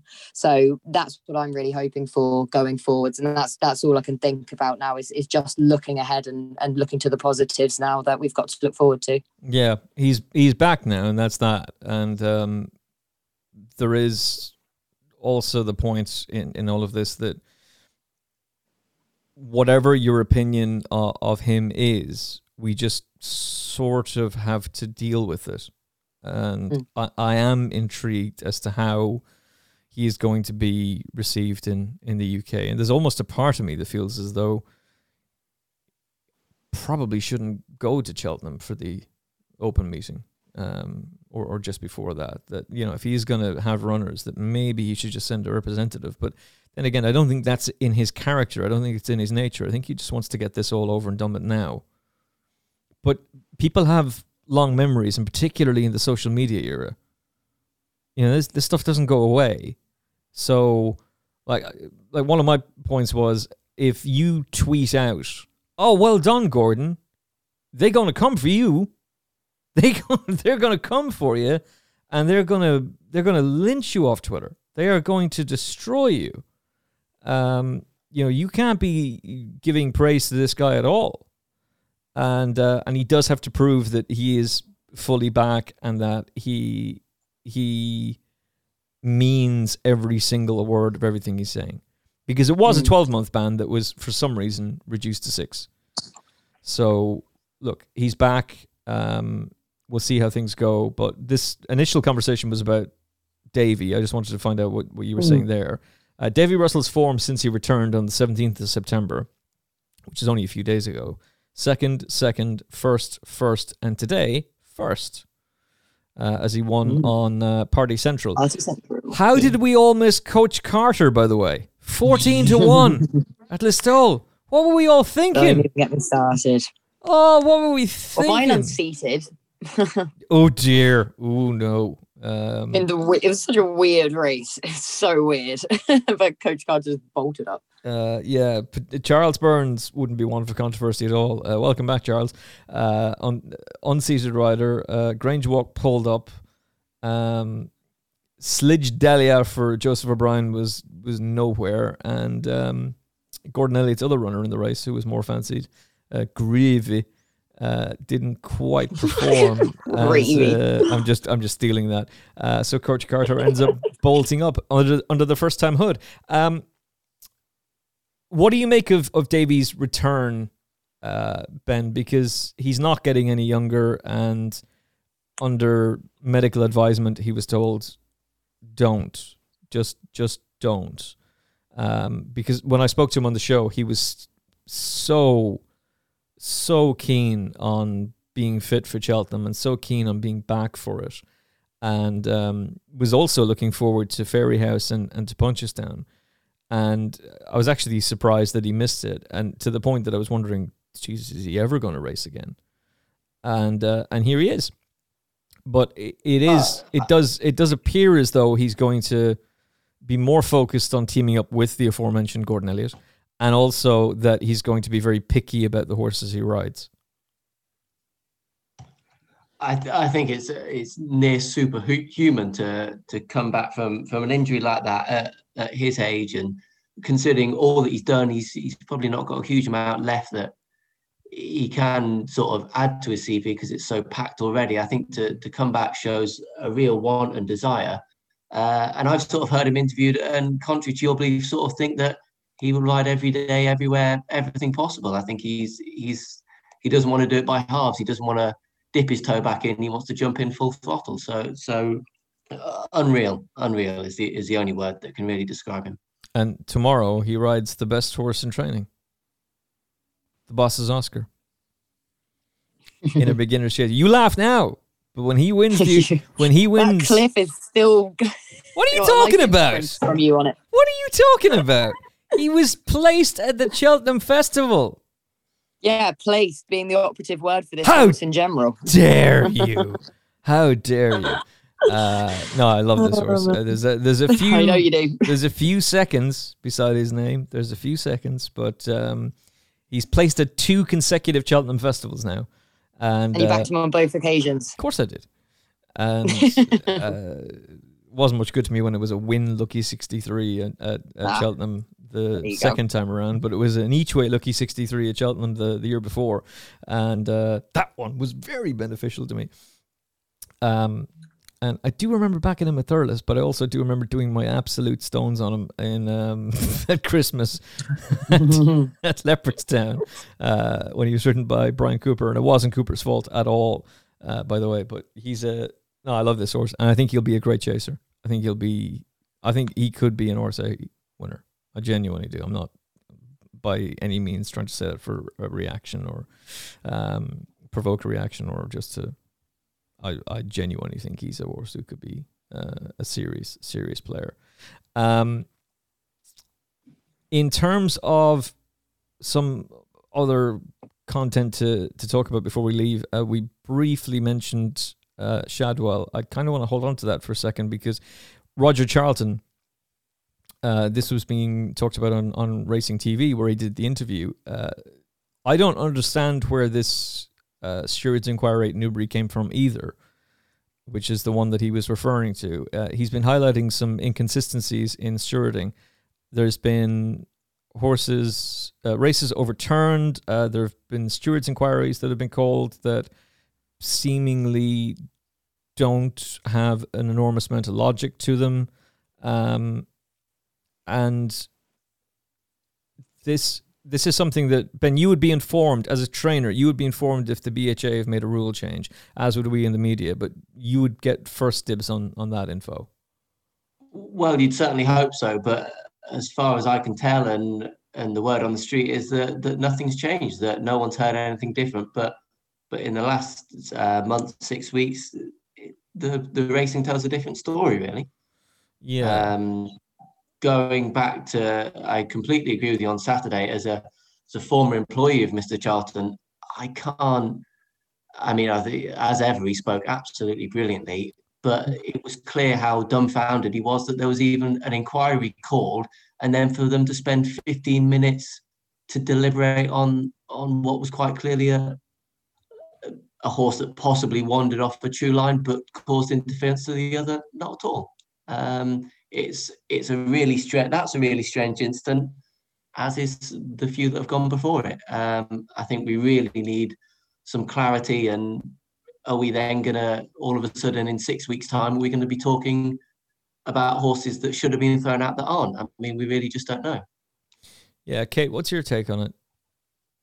Yeah, it is. It's just the inconsistency, isn't it? Because obviously Roger Charlton trained one of those horses who was overturned at Foss last then when they had the two, was it back-to-back races that were that the stewards got involved and overturned the result in photo finishes there, and he was understanding. They weren't back-to-back, but there were 3 stewards' inquiries on the day, because I remember covering 3 stewards' inquiries. 2 turned over, was it? Yeah, like so they turned one over that we were covering on TalkSport, and then they turned one over later on as well. But there were 3 stewards' inquiries to my memory on the day. Yeah.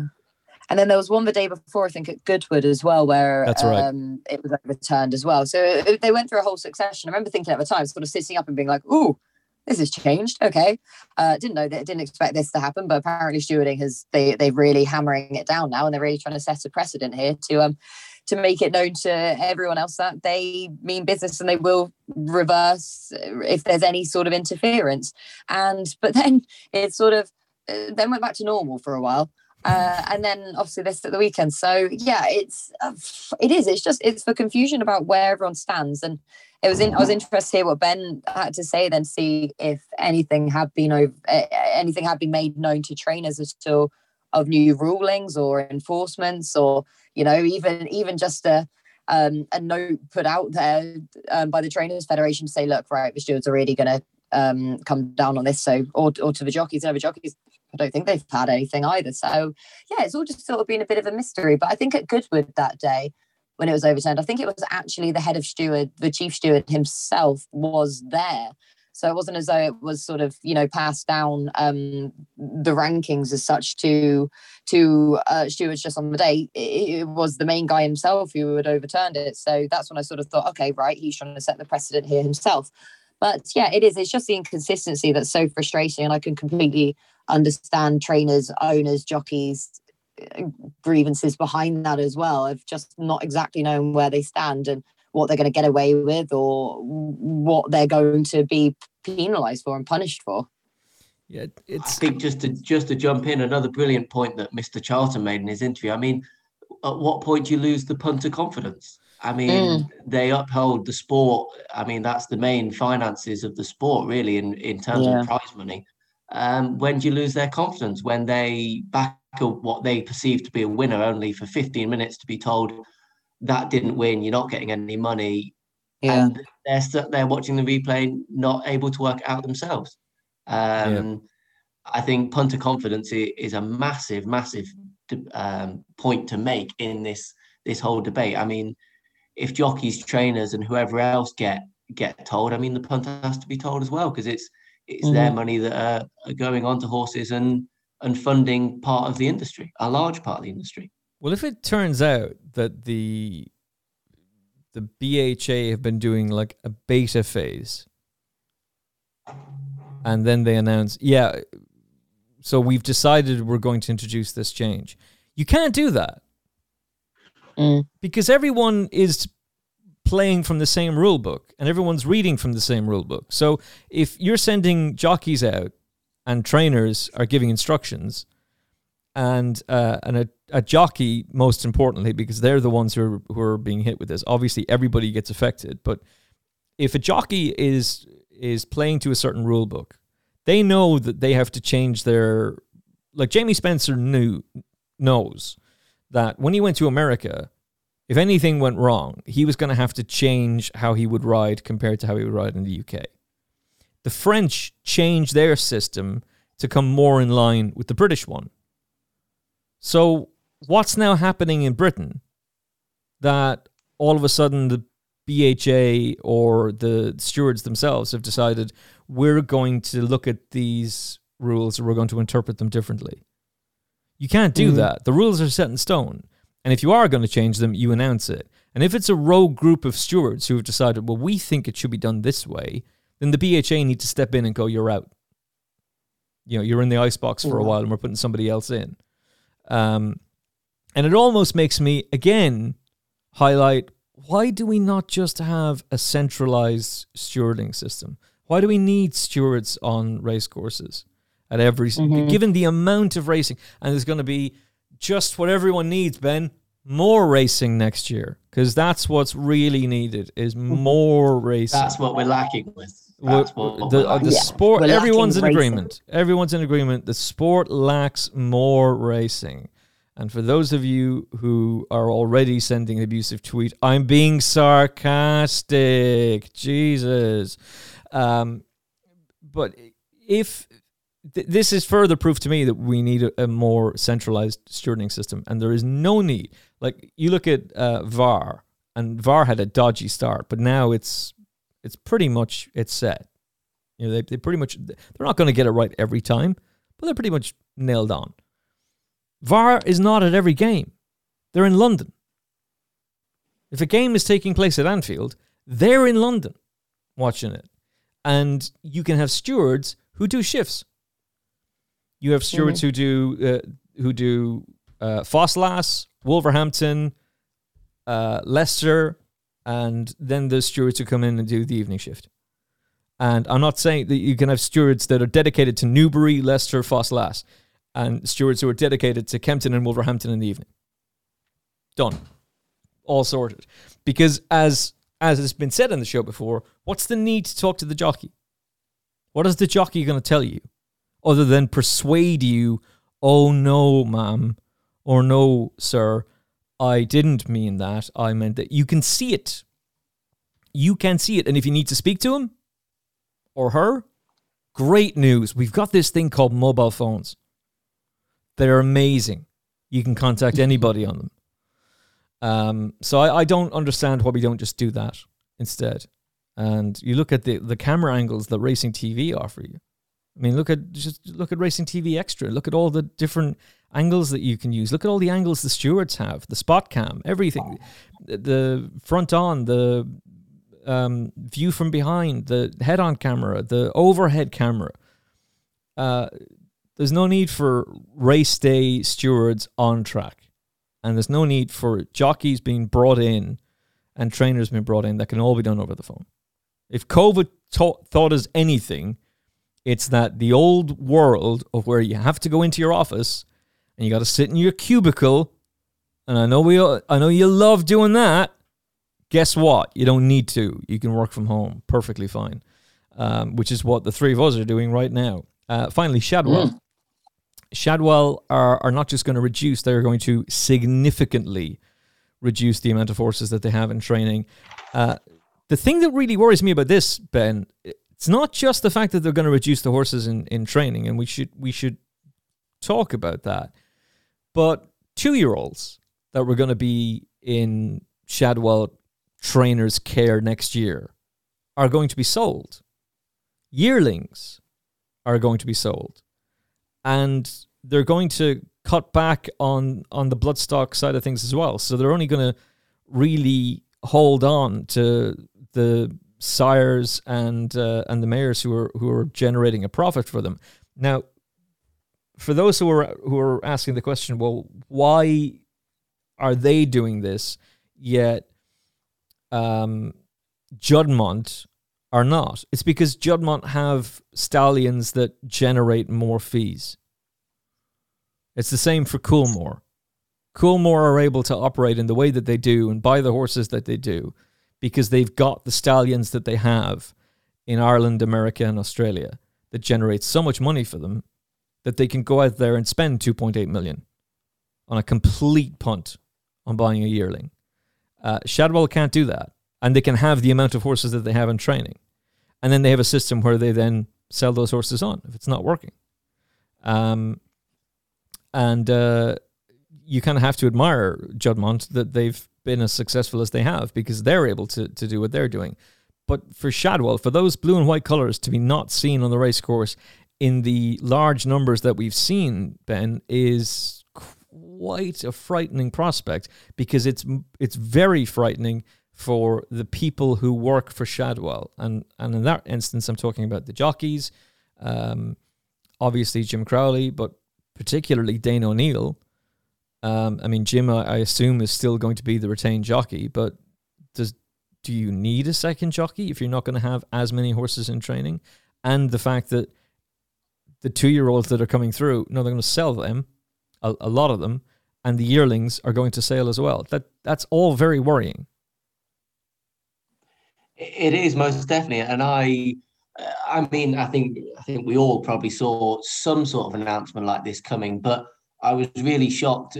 I mean, they sold a lot of horses in July, and they've been slowly winding down operations, cutting down operations in Australia and South Africa very quickly, and winding down in this country, yes. But the mention of cutting back yearlings certainly caught me by surprise. I thought it would be a 3-year reduction on the foal crop, and we might see a stallion wander, and yet a big dispersal at the mare sale.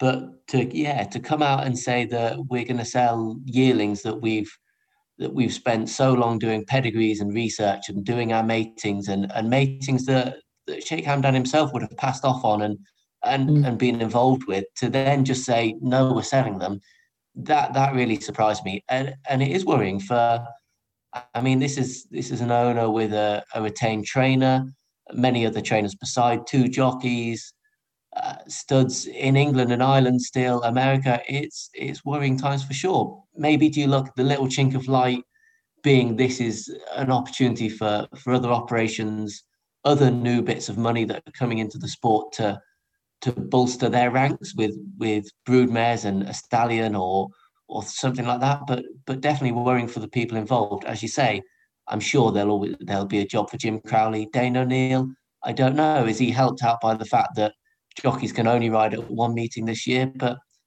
even then, they were separated by distance more than the meetings. So yeah, does Dane still have a job? I don't know. And a brilliant jockey, and has been for a very long time. I'm sure he'll pick up rides, but it's worrying for sure. Yeah, it's just that dramatic change. And it could very well be that they do, because of the fact that rule is staying in place. And I think it's a good thing that jockeys are restricted to one meeting. Definitely. I think it's good for their mental health. I think it's good for their... Are we all in agreement on that? It's good for their... 100%. It's good for the sport. Perfect. Yeah. Perfect. So Dane may very well be required then. It's just a matter of how many horses they are going to have in training. And it's strange, Kate, because Sheikha Hissa bint Hamdan Al Maktoum, as she took on the more prominent role, she came over to the UK and she met each and every person essentially who's involved with Shadwell. That's obviously an exaggeration, but she met the primary people who were involved. And I don't think she really wanted to do this unless the finances just don't add up. Unfortunately, that's just it's a loss-making enterprise, and a significant loss-making enterprise. And there will be people who argue, but aren't they loaded anyway? They're not stuck for buying a Lambo, surely. Like, they can get a new Lambo anyway. That's not really the point. The point is that one of the things I was told when I was getting involved in racing as a young lad, how do you make a small fortune out of racing? Start with a big one. And maybe it's just that they want to be a little bit more conservative, and completely winding down South Africa and winding down Australia is one thing. But when you're coming to France, Ireland, and the United Kingdom, the 3 main territories, and you're significantly winding down there, that's worrying. Yeah, it really is, isn't it? As you've both been saying, there's certainly a feeling this may happen following Hamdan Al Maktoum's death in March, but the hope was that this operation would continue to function as it had before, but under his daughter, Sheikha Hissa bint Hamdan Al Maktoum. However, it probably didn't come as a surprise to anyone. See, there is going to be a restructuring of the operation. As we know, it is huge across many different countries and continents. So it makes sense to trim the operation down and to focus on the quality instead of quantity, which they have both of at the minute. But with Sheikh Hamdan's family wanting to retain a significant number of the homebred foals, and they've said that they intend to continue their global stallion operations, but no reference to the yearling buys. And there are plenty of factors at play here, as Shadwell does operate 3 stallion farms, as we know, one in Britain, one in Ireland, and one in America. And also Owen Burrows' yard in Lambourne, Kingswood Stables. He's employed as a private trainer there. And of course, all the staff that goes with these operations. And as Ben said, with Jim Crowley and Dane O'Neill as well. So as their retained jockeys. So this is going to be a big shake-up, but to what extent, I don't think we fully know yet, because I don't think plans have been finalised with exactly what is being sold, but it just reads as though it is a significant amount. But hopefully the stallion operations will remain, which shouldn't mean too much of a shake-up there at least. And they've said that they still want to be buying or bringing through top class horses, which is fantastic for the sport. But the concern that is a wonderful idea to keep reproducing the likes of Baaid. But to be able to do that, you do have to have the quantity to find a diamond like that time and time again. So it is going to be a big shake-up. And it just sort of feels like racing is going through this transitional phase, isn't it? With Juddmonte as well, and sort of the big operators who are big influences in the flat racing game and big spenders as well. Then that's going to be a huge shake-up. But as Ben said, it could open up the opportunity then for more buyers to come into the sport, and it's going to spread itself more evenly throughout. But at the same time, they are pretty influential cruxes to the sport, Shadwell, as with Juddmonte as well, or as are Juddmonte as well. So that is, it's concerning for the sport that these super spenders are starting to downscale, and where that void is going to be filled. And to give emphasis to the super spending, at the yearling sales at Tattersalls in October, Book 1 and Book 2, Shadwell spent 8.7 million on 46 yearlings. And over half the spending was coming over Book 2. So they have 167 individual horses racing in the UK alone this year. Their stud farms are Derrinstown Stud in Ireland, which there's no reason for that not to be safe. Nunnery Stud in the UK, and the Shadwell Stud in the United States. You mentioned Baaid has obviously been a superstar for them. They won the Kentucky Oaks back in the spring.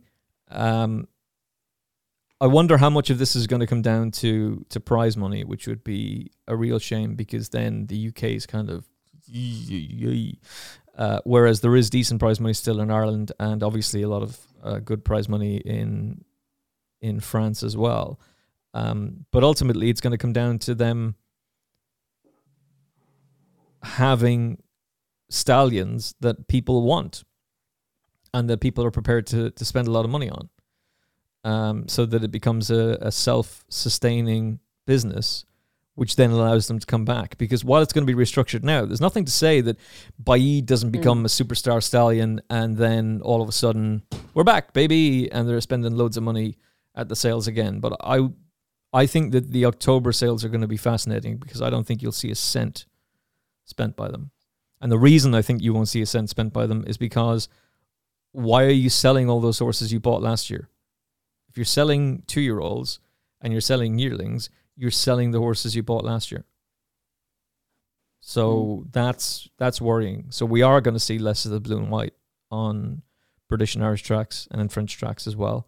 And we're just going to have to wait and see how the whole thing plays out. But it's desperately depressing, and it's a real fright for those who are working for those organizations, because they, of course, will have felt for so long that it was incredibly safe. But the only thing we can do is wait and see. But it's for the 8.7 million that was spent, there were underbidders. That's the one thing that we can take out of this as a positive, is that there were underbidders to each of those horses. And so those owners will become involved. John Dance did a complete U-turn and decided to get back into it in a monstrous way, and now has a massive training base and has his own private trainer who's the former assistant trainer to Sir Michael Stout. John's going to be back on to talk about that very soon in the build-up to the Virgin Futurity Trophy. So there are others. There are other people who want to be involved in racing, but it also just goes to prove that we can't rest on our laurels. That we do need to be proactive, and we do need to be active in encouraging people to become involved in the sport. This Saturday, something very important is taking place, and it's all in memory of a long-term friend of the show, the late, great Pat Smullen. It seems bizarre to say late. But it's the 1-year anniversary last week of Pat Smullen's passing.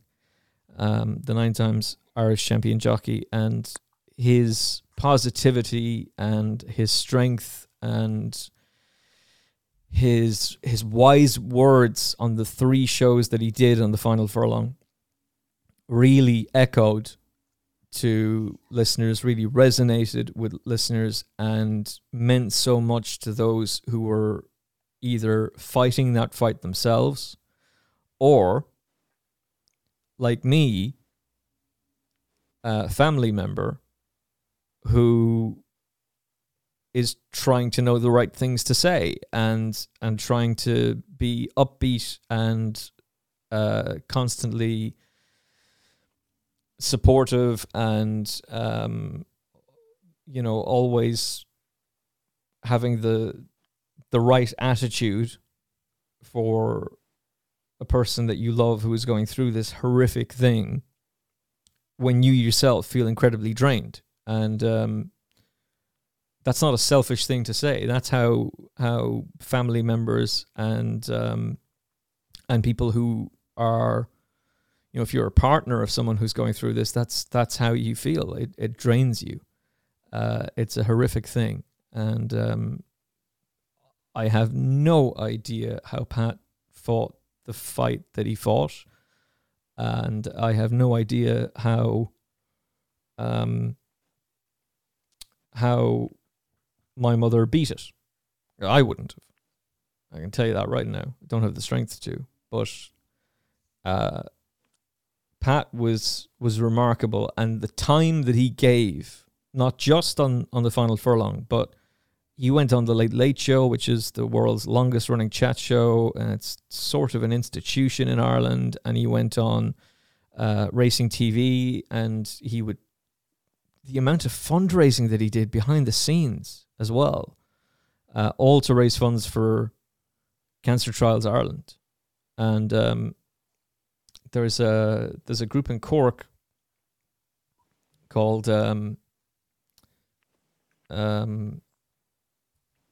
so I'm actually getting a bit emotional talking about this. Cork Cancer Care, and there's Americans coming to Cork for treatment because they're making such strides, like such gigantic strides in this fight. Breakthrough Cancer Research. They're amazing people there, and they do incredible stuff as well. But cancer trials need funding, and so on Saturday there is a charity cycle to raise funds. They are going to visit during the cycle 7 race courses, 2 stud farms, over 7 hours, starting at Laytown Beach, which is just beautiful, by the way, and finishing at the Curragh, which of course was so beloved by Pat. Along the way, they'll also visit Bellestown, Navan, Ferryhouse, Moyglair Stud. I mean, how many times was he in the winning colours of Moyglair, and what supporters they've been since he passed away and during his fight. Nace, Punchestown, and Giltown Stud as well. If you want to take part, or if you want to join in at the start or join in along the way, there's specific times for that they are going to be at each course. It's going to be a lot of fun, but it's in memory of 9 times Irish champion jockey Pat Smullen, who is just an absolute legend. There's a GoFundMe page, Coast to Curragh, and that's what it's called, Coast to Curragh. So you can find out more at Horse Racing Ireland, hri.ie, and the GoFundMe page again is Coast to Curragh, and all for an incredibly worthy cause. Any other highlights from the weekend that you would like to mention before we bounce? Ben? I think we've comprehensively gone through the weekend. The one thing I did want to, we sort of spoke about the Breeders' Cup a little bit. Nazin of Archie Watson's, I thought, taking the Group 3 Firth of Clyde. I thought she was very strong to the line, and I just wonder whether she could, with Archie's sort of seeming endeavour to win at the Breeders' Cup, she could be a possibility for the juvenile fillies turf, I thought. I just thought she'd suit. She had plenty of gate speed, reined in, and then was strong and looked like she'd see the mile out well on a Delmar sort of sharp track. I like that. I like that quite a lot, actually. And I wonder is there prices for the Breeders' Cup juvenile turf? I'm going to check that while we get the highlight or any other business from Kate Tracy. In terms of, I mean, that's a really good one there with Nazanin and to look forward to. I mean, I was really taken by a horse called Mellow Yellow, but I fear we may not see her on a race course again, because after she won the opening race on Newmarket's card in the 1 mile fillies novice in really gutsy style, but she finished lame, she was dismounted, and she suffered a fracture in that, unfortunately, which is a shame. Damn. But hopefully she will be okay, and we might get to see her again, but it'll be a while at least anyway. But just for the Queen, it's been fantastic for the Queen to have yet another winner on the flat in what's been her best flat season ever, I believe. And she has so many top quality horses in training at the minute, which should set up next season in what is the Queen's Platinum Jubilee year. So really excited about that. I would have been interested in Turnpike Trip when he won the Cesarewitch trial, but he's not in the race itself. Koi Koi in the 7 furlong novice at Newbury for Andrew Boulding. Typical Boulding style. This juvenile's just improved with each of his 3 starts. So he's certainly a promising 2-year-old that might just go under the radar somewhat. So yeah, I thought Koi Koi was very impressive. And I also think My Little Tip hasn't done winning yet, and I think can bring up a 4-time next time out, depending on how the handicapper reacts to his hat trick that he managed to bring up at the weekend at Catterick. So that was really likeable, and he's an upwardly mobile horse, that lad. So yeah, there's just a few names just to stick into a notebook there. But as I say, Mellow Yellow was the one who caught my eye, but unfortunately, we may not see her for a while. No, which is a real shame. For all of the reasons that you've highlighted, but hopefully we'll be having a long and safe retirement. As for Nazanin, no, frustratingly enough, is not in the Breeders' Cup Juvenile Fillies turf betting, and you are right that this is very much something that Archie wants to achieve. And what an amazing story it would be for Archie and for Holly to go over there and win one of the big prizes on the night. But right now she hasn't been added to the betting, but I do believe that it is something that they want to do, and she's by declaration of war. Not that she'd be racing on the dirt, but unless they've changed their minds and they want to do that, do they? They hardly do. No. Holly Doyle, anyway, was effusive in her praise of the horse after the race, so I quite like that one. And for a debut, any other business, Nazanin at 16s is one hell of a shout. For me, just as I suppose, Solid Stone is deserving of a mention. Cracking ride from William Buick, and to beat Fox's Tales, who was ridden by Oisin Murphy. And, so Trainers Championship, not everybody cares about, right? We can be honest about that. Andrew Balding still leads the way. I'd love to see Andrew win it. That's nothing against Charlie. He's done it before. It would just be brilliant to see Charlie Appleby, Andrew Balding, I should say, come out on top. It's going to be hard, but not impossible for him to do so. The race to be champion jockey, like Buick got close there, and now the gap is 10 yet again. So Oisin Murphy is leading 135 to 125 with Tom Marquand, who Oisin actually expected to be a big danger and very much in it, and he's been banging in the winners as well, but not to the rate that the boys have. 106. And David Probert, pull up your socks, son. 79 winners for the season. For goodness sakes. The embarrassment. A great season, seriously. So, yeah, this fight between Oisin and William is turning out to be absolutely tremendous. And it's probably going to go all the way to the wire, Kate.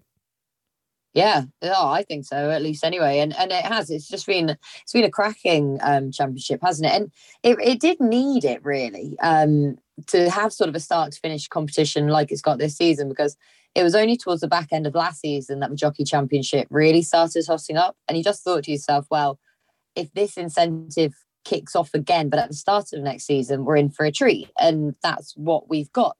Then with sort of various bans for Oisin and William Buick as well. And obviously with William Buick then riding abroad. And it's all paved the way into a cracking title race. But Oisin, I mean, he was 10 clear going into Leicester today following a win yesterday from a good book of rides at Hamilton, but only managed to extend his lead by one yesterday. And then I think they both got a winner each today, didn't they, at Leicester? Yeah. I believe. Yeah, so again, it's back to 10 again. And it was interesting with, as we mentioned earlier, William Buick electing to not go and ride either Yibir or Walton Street, but to stay at home for the title, makes his intentions known. Then it really does set it up beautifully for the rest of the season. So yeah, it's a competition that people are interested in generally, but I think that this year it's taken on a life of its own and has actually been very exciting to watch.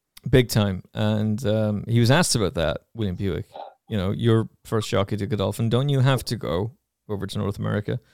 And he was trying to work his way out of that, going, well, no, you know, we had a chat about it, and we decided that I could stay here. I think he did have a ride, in fairness, for Godolphin, but nothing to the extent of North America. So fair play to them for backing him, is what I'd say. And Ben, for you, the Jockeys Championship, who's gonna prevail? As Kate sort of said, it's a brilliant narrative, and I just hope the media pick up on it enough. I think sometimes it does just sort of fall away sometimes, and I hope that 10 becomes 5 or 5 becomes 3, and we really have a tussle to the line. I just hope if Oisin is to win it, he wins it by more than, or loses it by more than 2, because Vitaline on his third start for me finished second when Oisin rode him. So I hope to goodness it's not my fault that he either loses.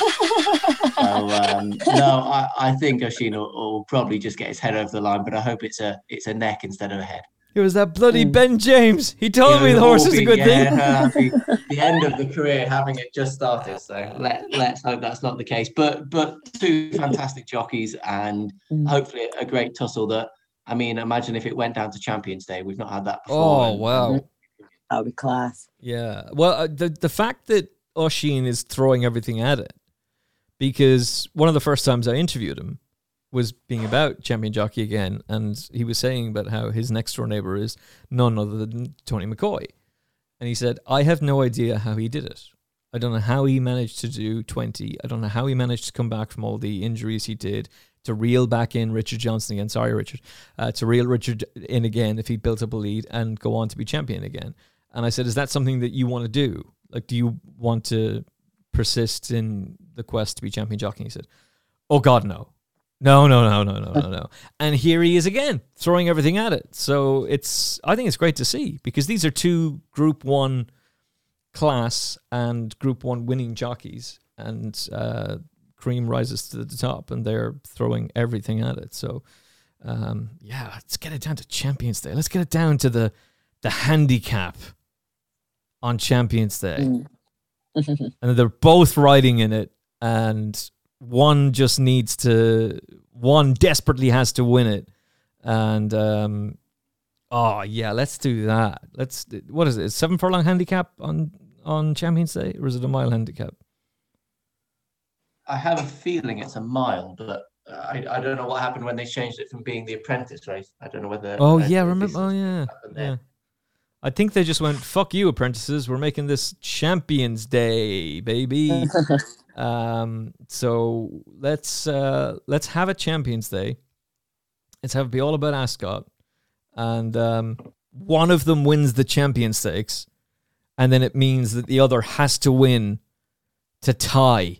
Oh, let's go! Let's go! Oh, can't wait. Ben, where can our listeners follow you on social media? All over the shop, being Ben David James on Instagram, and my Twitter handle. My Twitter knowledge and sort of adeptness is struggling, but I'm Ben James 0426 on Twitter. So there'll be plenty of stuff going on there in the next few days, weeks, and hopefully months as we go through the winter. And then I'm even starting to sort of think round to how we're going to attack 2022. Yeah, I was just going to say to you, is that one of the things that you do, that you are very active on social media and you showcase what you're doing at the yard and different things like that? Absolutely. It's something I'm definitely looking to improve on, because sometimes I focus on the runners, but we miss the day-to-day, which a lot of people like to see. You just get caught up sometimes in your routine and you hustle and you whatever, and I just need to stop and think sometimes. But no, it's, as I say, Ben David James or at Whitcomb Racing Stables is the official racing Instagram. So definitely give that a follow and watch what we're doing, because it'd be really nice for people to get involved. Excellent. And of course, Ben is the 426th of his name, not including the 0 on social media. So Ben James 0426 on Twitter. We'll tag you in the promotional tweet, because we're going to do a promotional tweet for this show, aren't we, Tuala? Yes. Jesus Christ. Kate Tracy, you're back with us soon as well, as we've now got our clutches back into you. Finally.